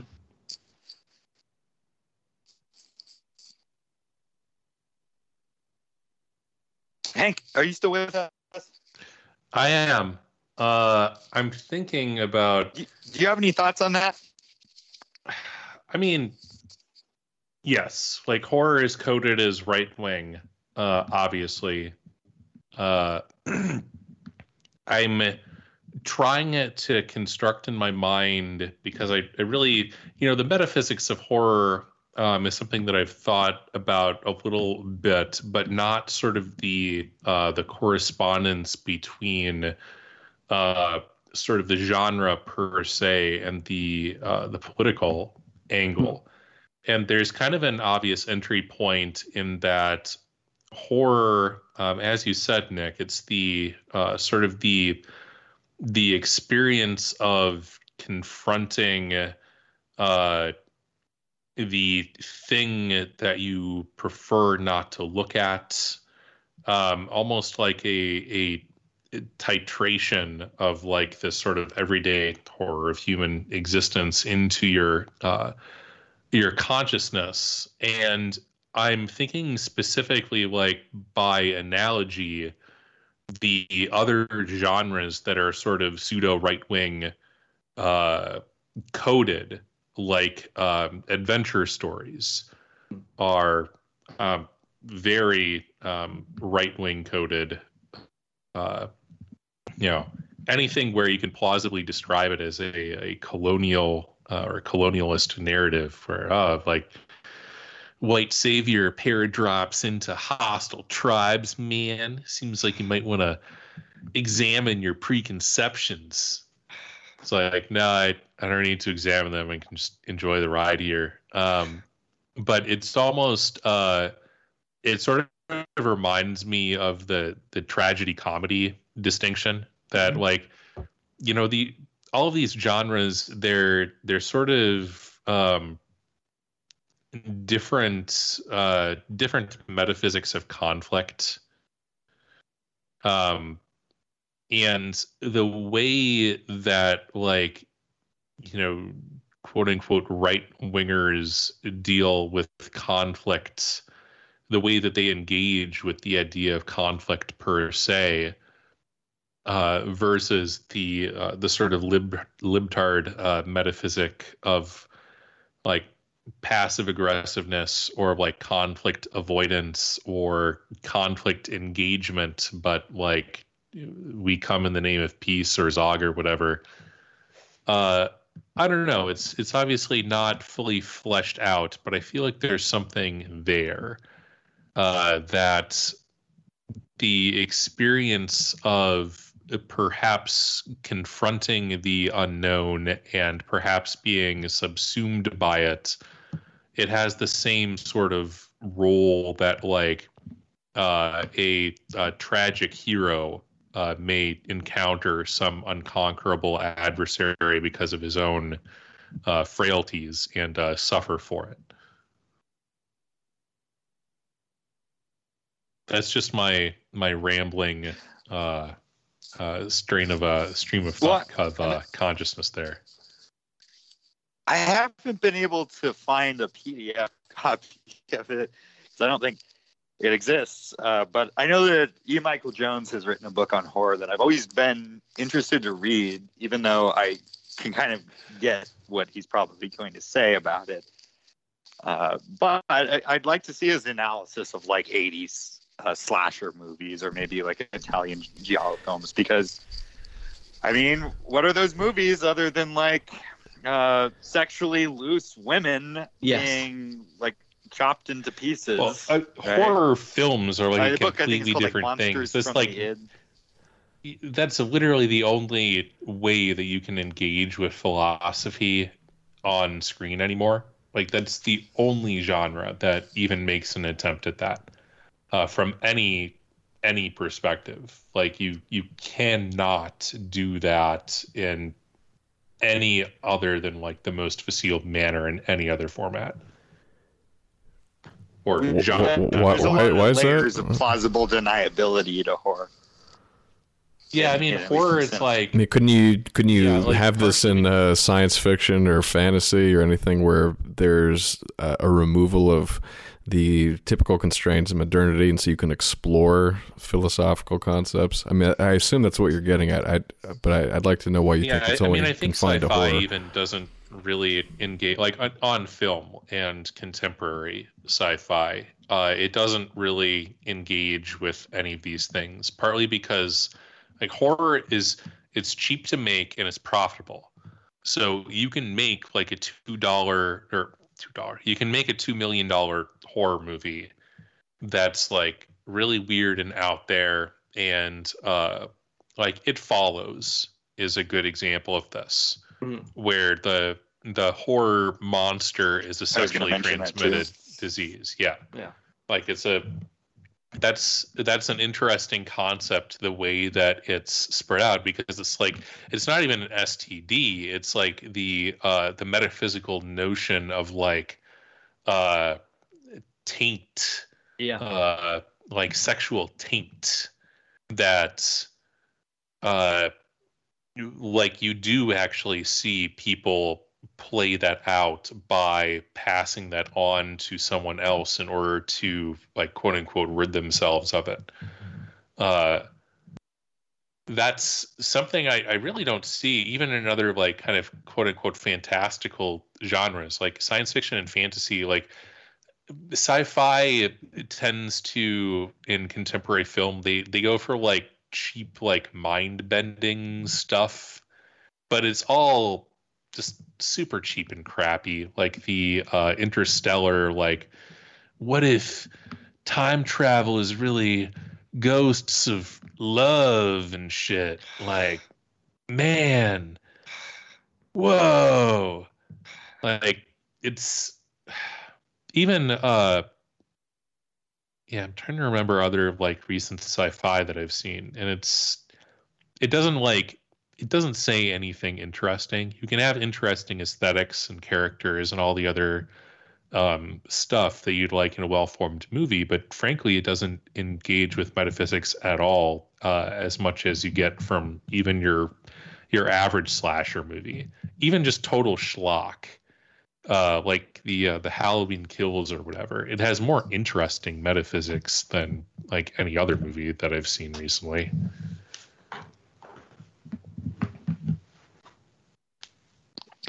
Yeah, I think it's because that if the sci-fi is not sci-fi horror, it has to be optimistic ultimately.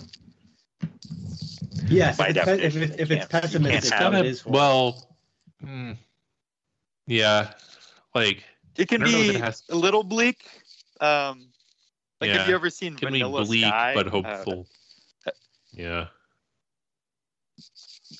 Vanilla Sky is a good example, I think, of kind of it manages to do a little bit of both. Yeah. That's based off a Spanish film, actually. But Adam, you piped in here since we have you. Give us your thoughts on the horror. I know you're not a fan of Ligotti or anything like that, but I'm not a fan. I just I'm not familiar. Give us your 2 cents. Thanks. Right. Well, right. I enjoy horror when it's presented to me, but I never seek it out. As probably people can gather, I do enjoy science fiction, for perhaps some of the reasons we've discussed. I still don't quite know why it's only in a horror or horrible presentation of a philosophical concept where you can only explore that concept. I think you can be hopeful as well, but in general, I like anything that is aesthetic, and I am definitely a fan of movies that present a extremely believable villain and a situation that forces people to fight for survival, which I find exciting and interesting. And one of my favorite movies growing up, and this is sort of cliched perhaps, but I really loved James Cameron's 80s and 90s work. It was bordering on the horror / science fiction border, but Aliens and Terminator are still some of my favorite movies, and I thought it was presented in a way that was not so fantastical necessarily. It was more, I guess, again, science fiction, but obviously the Alien movie from Ridley Scott was the original progenitor to the Alien series, and that is often called a horror movie because of just the grotesqueness of the creature that is presented. But I find the believability of it to be within the realm of possibility, because you're exploring extraterrestrial realms, and you don't know what you're going to find out there. And I always enjoy a suspenseful scene that requires people to think and work in a way that is requiring some thought and coordination, and things are not always as they seem, which is even more intriguing intellectually, I guess. Is that a deep metaphysical exploration of humanity? Probably not. You're just thrust into the woods, and you're being chased by some scary beast. But it explores the human element, and if the dialogue is good, I enjoy it. Do I watch like Escape of the Killer Clowns with chainsaws and meat hooks? No, I don't. I don't understand why people actually find those interesting. I've noticed women like them, perhaps because they get excited. They're perhaps more emotional by nature. I mean, they certainly are more emotional by nature, but why is it that they like horror? I've never really understood that, but I've noticed it. So yeah, I don't know. As a kid, I would wander through the video aisle at the rental store when they still had those, and I would be impressed by like the cover art on some of these VHS tapes, but I don't know. It just seemed like kind of silly to me. And so in terms of the reading of horror, I don't know. I read some of the spin-offs from the Aliens movies, but again, that's more science fiction. So I don't know. It's just my take on all this stuff.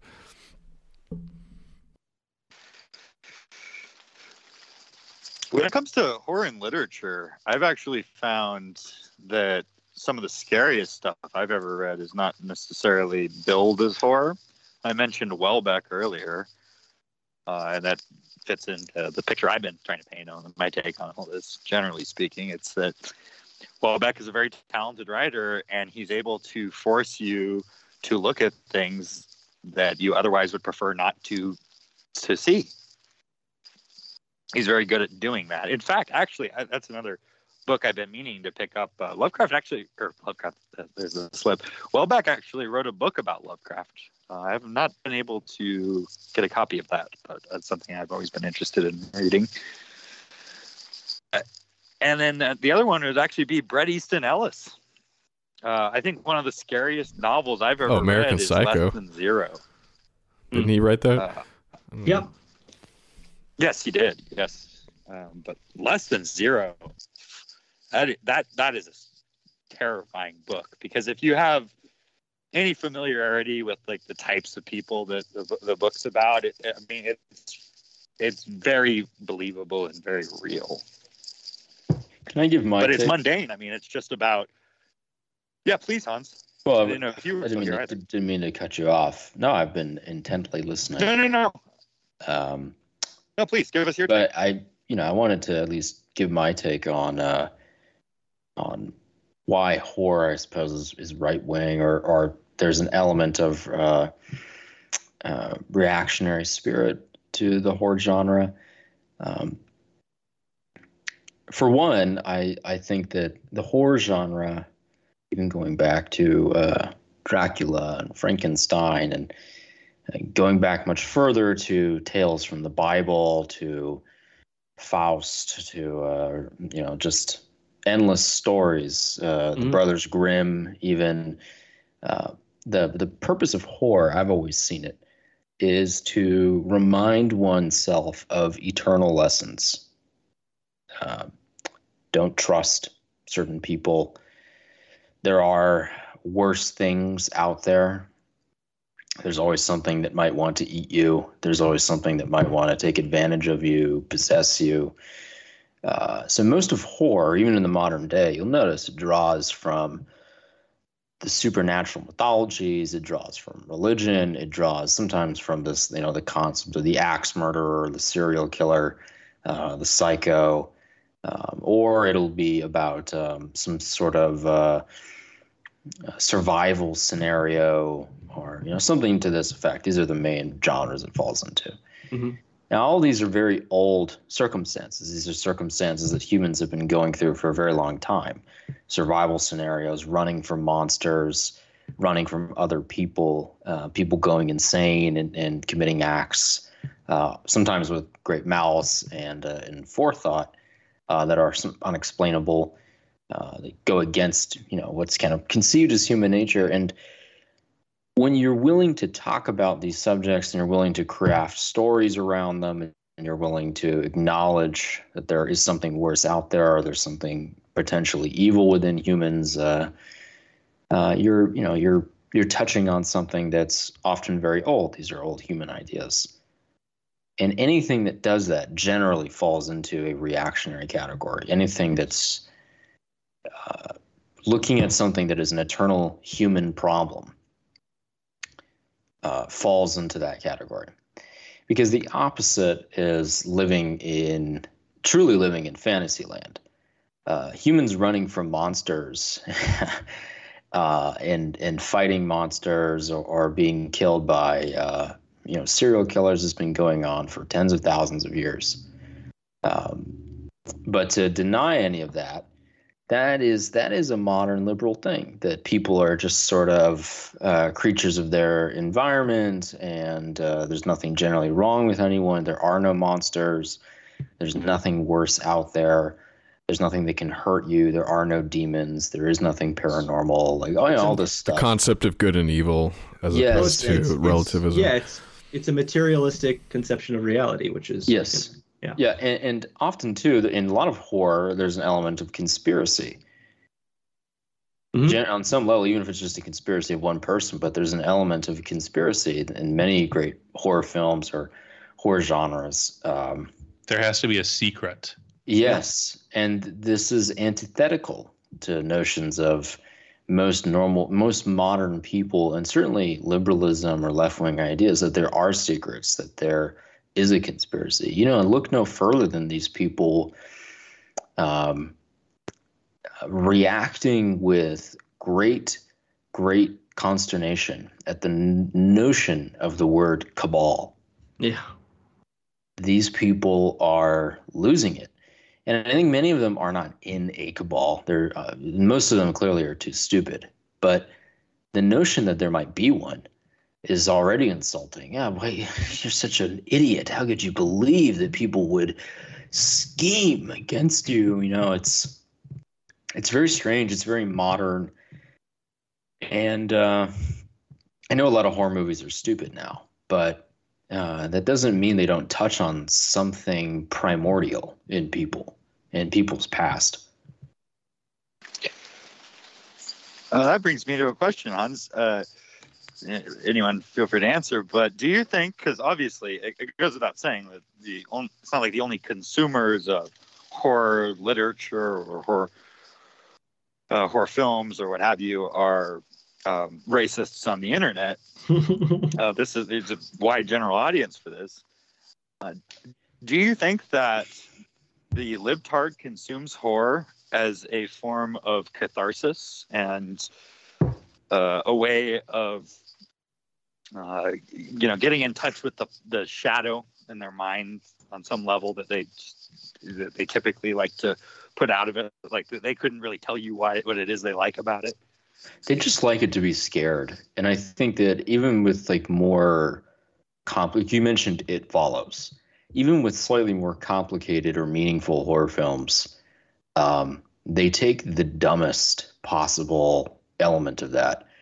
I remember the common refrain in the reviews of that film were like, this is about the stigma of STDs and we need to be more STD positive. You know, like, we shouldn't stigmatize people with herpes. Like that was their big takeaway from that movie. Nothing else about, like, maybe there's an element of the stain of losing your virginity or any number of these things, or even, that's their public facing takeaway, though. Yes. I mean, they're but I think a lot of people, but a lot of liberals, they just want to be scared. They don't really want to think about it beyond that. They associate horror with I'm scared. And they can't even really explain why they're scared. And I think if you pose to them, why is it that, like, a person running from a monster scares you? They'd say, I don't know. You couldn't even have a conversation with them. Like, don't you think there's something to this? Like, do you think maybe our ancestors saw things like this, or they saw something pretty terrible pretty often, and they grew to have a sense of fear whenever seeing anything big or slimy or slithering? Like, there's an element of palpable fear there, and I don't think many of these people ever consider any of it. They just don't.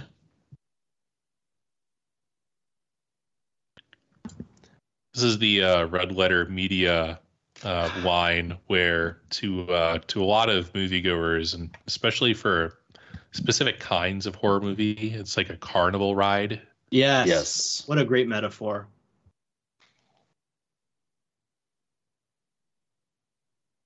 Well, I believe they said they had that in. They had that in reference to the those, like, stupid paranormal activity movies. Yeah. And I mean, see, even there, you can look at that and you cannot be cynical, and you can say there is something at least terrifying about that. like you're just an average normal person. One day you wake up and it turns out you're being possessed by a demon, and you can't even really explain why. Yeah, and the horror, like the fact that things happen while you are asleep, Yes. which is like the entire conceit of those movies. Yeah. Like that's like a nugget of metaphysical horror, that Yes. each day you have this little death, but you still, the idea of being possessed in one's sleep, that one is alive but not conscious, but filled with some motive force potentially when one is asleep. The idea that like reality happens that you cannot perceive because of this need that you have to sleep. Like these are all spooky metaphysical things. Like, I mean, you can like, and then it's like movie number 5 comes out. It's like, Right. all right, Yeah. I think we got to the bottom of this, guys. And it's not even that hard. I mean, in the space of 5 minutes, we all just kind of explored some of those themes without even trying. I mean, this is an off-the-cuff conversation. So it wouldn't be that hard for them to do it in these films or modern horror novels, which are just awful, like just bad. And it would not be hard for them to touch on something a little more real or a little bit more important. But the carnival ride metaphor is very true in that the entire object is to just startle you. Yeah. It's not to scare you or to terrify you. It's Pavlovian. Yeah, conditioning. it's you know it's coming. You Yeah. know you're going to be startled, and you go to get startled for 2 hours, and then you walk away. I guess that makes Dune the like It's a Small World floaty ride. Space Mountain. Dune's like it's like a tram car through like an empty building in Quebec or something. Yeah, right after you smoked some like really, really strong pot, like you get on like an old bumper car ride in Eastern Canada. And the existential dread and like trip out moments when you're looking at some like dark French Canadian woman, that's what Dune is for 2 hours. I maintain that guy's like my there was- favorite movie that guy did is I think it was set in Prisoners. I think it was set in Toronto. No, Enemy. Don't Enemy. say Arrival. That's 'cause that actually- sucked. Yeah, Arrival was pretty bad. No, Enemy. Oh God, that Enemy was Enemy is a good movie. And Enemy is it's funny because Enemy I think was like explicitly like written by like an anti-fascist like Portuguese activist or whatever. Like it's based on a novel that's like very clearly a communist. And it's a great film. But I am a the sucker other for guys, the doppelganger Yeah. trope. well, that guy's other film, Prisoners, which has kind of been forgotten about, but that's a great horror movie. Yes, That's it a great is. horror story because it is. it's simple. People just vanish, and there are They people flubbed the ending out there. though. I actually remember Well, reading somewhere that it was supposed to be a more bleak ending. I'm sure, as in well, but there even was still, no hope out at the end. the underlying theme there are people, and this is true to real life, who will just take your kid. Yeah. And you will have no explanation. And if you dig too deep, what do you find? You find that there's other crazy people. There's something else going on. And you realize you're surrounded by insane people pursuing insane people who are committing acts against frightened, slightly normal people who are slowly going insane. Like it's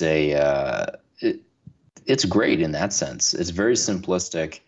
It's a primordial story. It's basically you can think of it as if you're trying to connect it to something very old. What happens if the Paleolithic straw hut village experienced a bout of cannibalism due to starvation, or just people started going insane, kidnapping each other. You had crazy people pursuing the other crazy people. Everyone's slowly losing their minds. Like, it's terrifying. I mean, you imagine you're the only normal guy. You're the person watching it. Watch all these people go insane. So it is possible. I think that most horror, inflicting a sense of horror in someone, you have to, in order to really truly feel horror, you have to have a real disgust factor. You also, I think, need to have a real sense of danger. Yeah. And I think most, you have to have a higher consciousness too. Yes, like, in most leftists, just, like primitive two legs are capable of feeling fear, but horror is different. Horror, they feel horror fear in like a gazelle sense, where they just run. You know, right. It's not exactly the same. I think that, like, if you go up to some Bantus on the street and like perform a magic trick, like, you'll scare the shit out of them. Yeah, and that's effectively what those movies are. Those effectively what those movies are. I mean, it's just there to like do a magic trick. Yeah, a sleight of hand with visual choreography or special effects to startle you, to get a little fright out of you, and then they move on. It's a street parlor trick.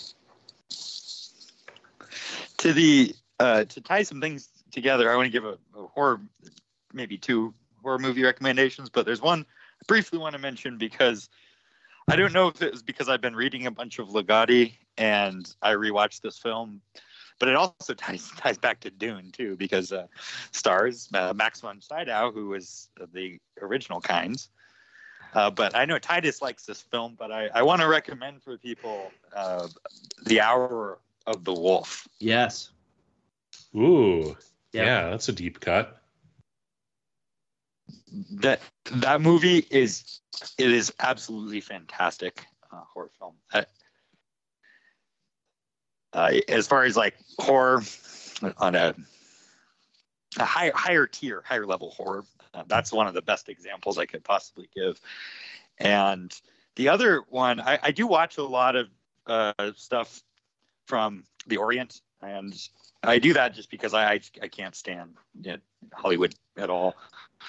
So I either watch like old Euro art house flicks, or I was making a comment on this related to what is the appeal of the Eastern cultures, and I think it is one of the few domains in the world still that has retained some sovereignty from semi inappropriately named globo homo, because it's not completely global, and I think they have more traditional values, and they typically are more right-wing / conservative. And so you talk about preference for their own race. I mean, come on, there's no other part of the world that is more proud of their history and people, and dictates their government's policies around protecting their people more than the East. So I think that probably explains why you're drawn to it instinctually. Well, and when it comes to horror, there's a particular type of Oriental cruelty that really translates well to horror flicks. I mean, there's some really sick shit out there. Yes, there is. But the only one of the only like Asian horror films I've seen that really is on par with good European cinema. I may have mentioned this before, last Halloween or something, because I think I saw it maybe for the first time around last year, maybe the year before. But I strongly recommend the film The Wailing. Yes. Which is the South Korean horror film. It's absolutely fantastic. So there's my two horror film recommendations, and obviously I recommend Ligotti too. If you haven't read Ligotti, I'd probably recommend starting with Songs of a Dead Dreamer. Yeah, Probably a good place to start as far as his stories go. I mean, And it's it's- start at the beginning. And there's they a sell really, it with Grimscribe. yeah, and I It's a actually packaged as one book. they mentioned this on his Wikipedia, and I actually double checked it because the Tales from a Dead Dreamer and Grimescribe are it's a Penguin edition, and he's one of 10 contemporary authors. Yeah, it's very who have rare. been- They don't normally put out living writers. Yeah. So that's it shows a level, and Penguin. But maybe there it's are a a lot stretch of to call Legadia a living writer. yes. Well, he would hate that. He hates it. The idea of that, but Yeah. it's a testament. It's a testament to his ability. He really is an excellent author. I could not recommend him more.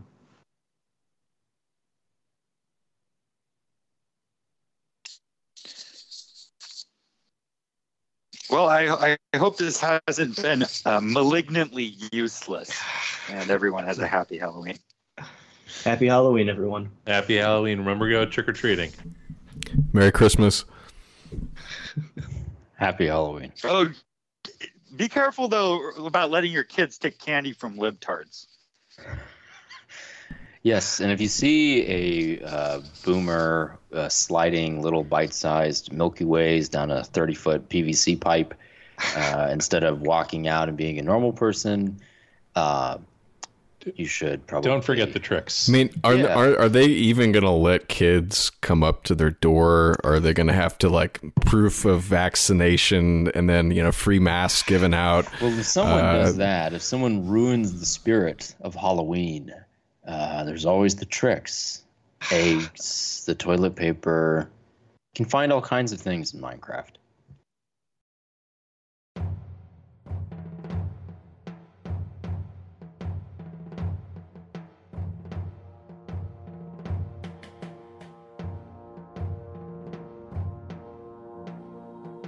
Lo, 'tis a gala night within the lonesome latter years.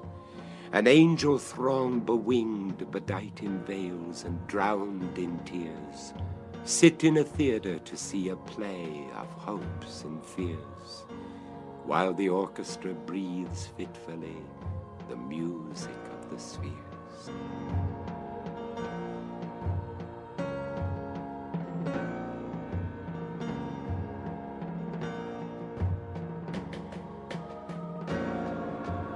Mimes in the form of God on high mutter and mumble low and hither and thither fly. Mere puppets they who come and go at bidding of vast formless things that shift the scenery to and fro, flapping from out their condor wings, invisible woe.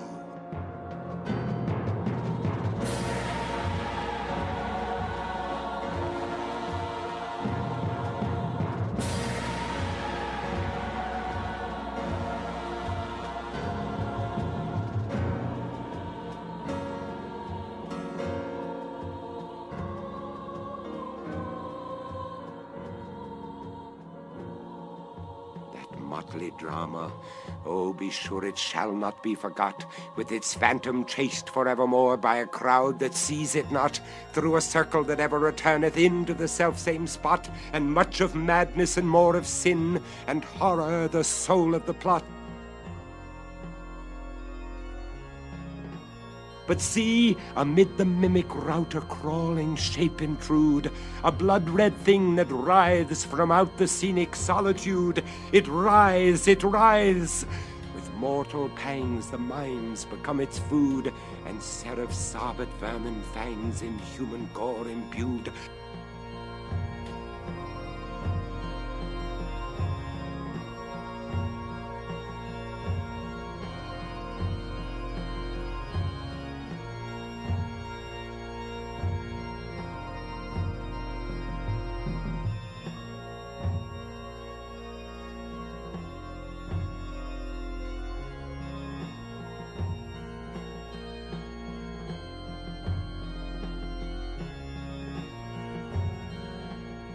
Out! Out are the lights, out all, and over each quivering form the curtain of funeral pall comes down with the rush of a storm, and the angels all pallid and wan, uprising, unveiling, affirm that the play is the tragedy, man, and its hero, the conqueror world.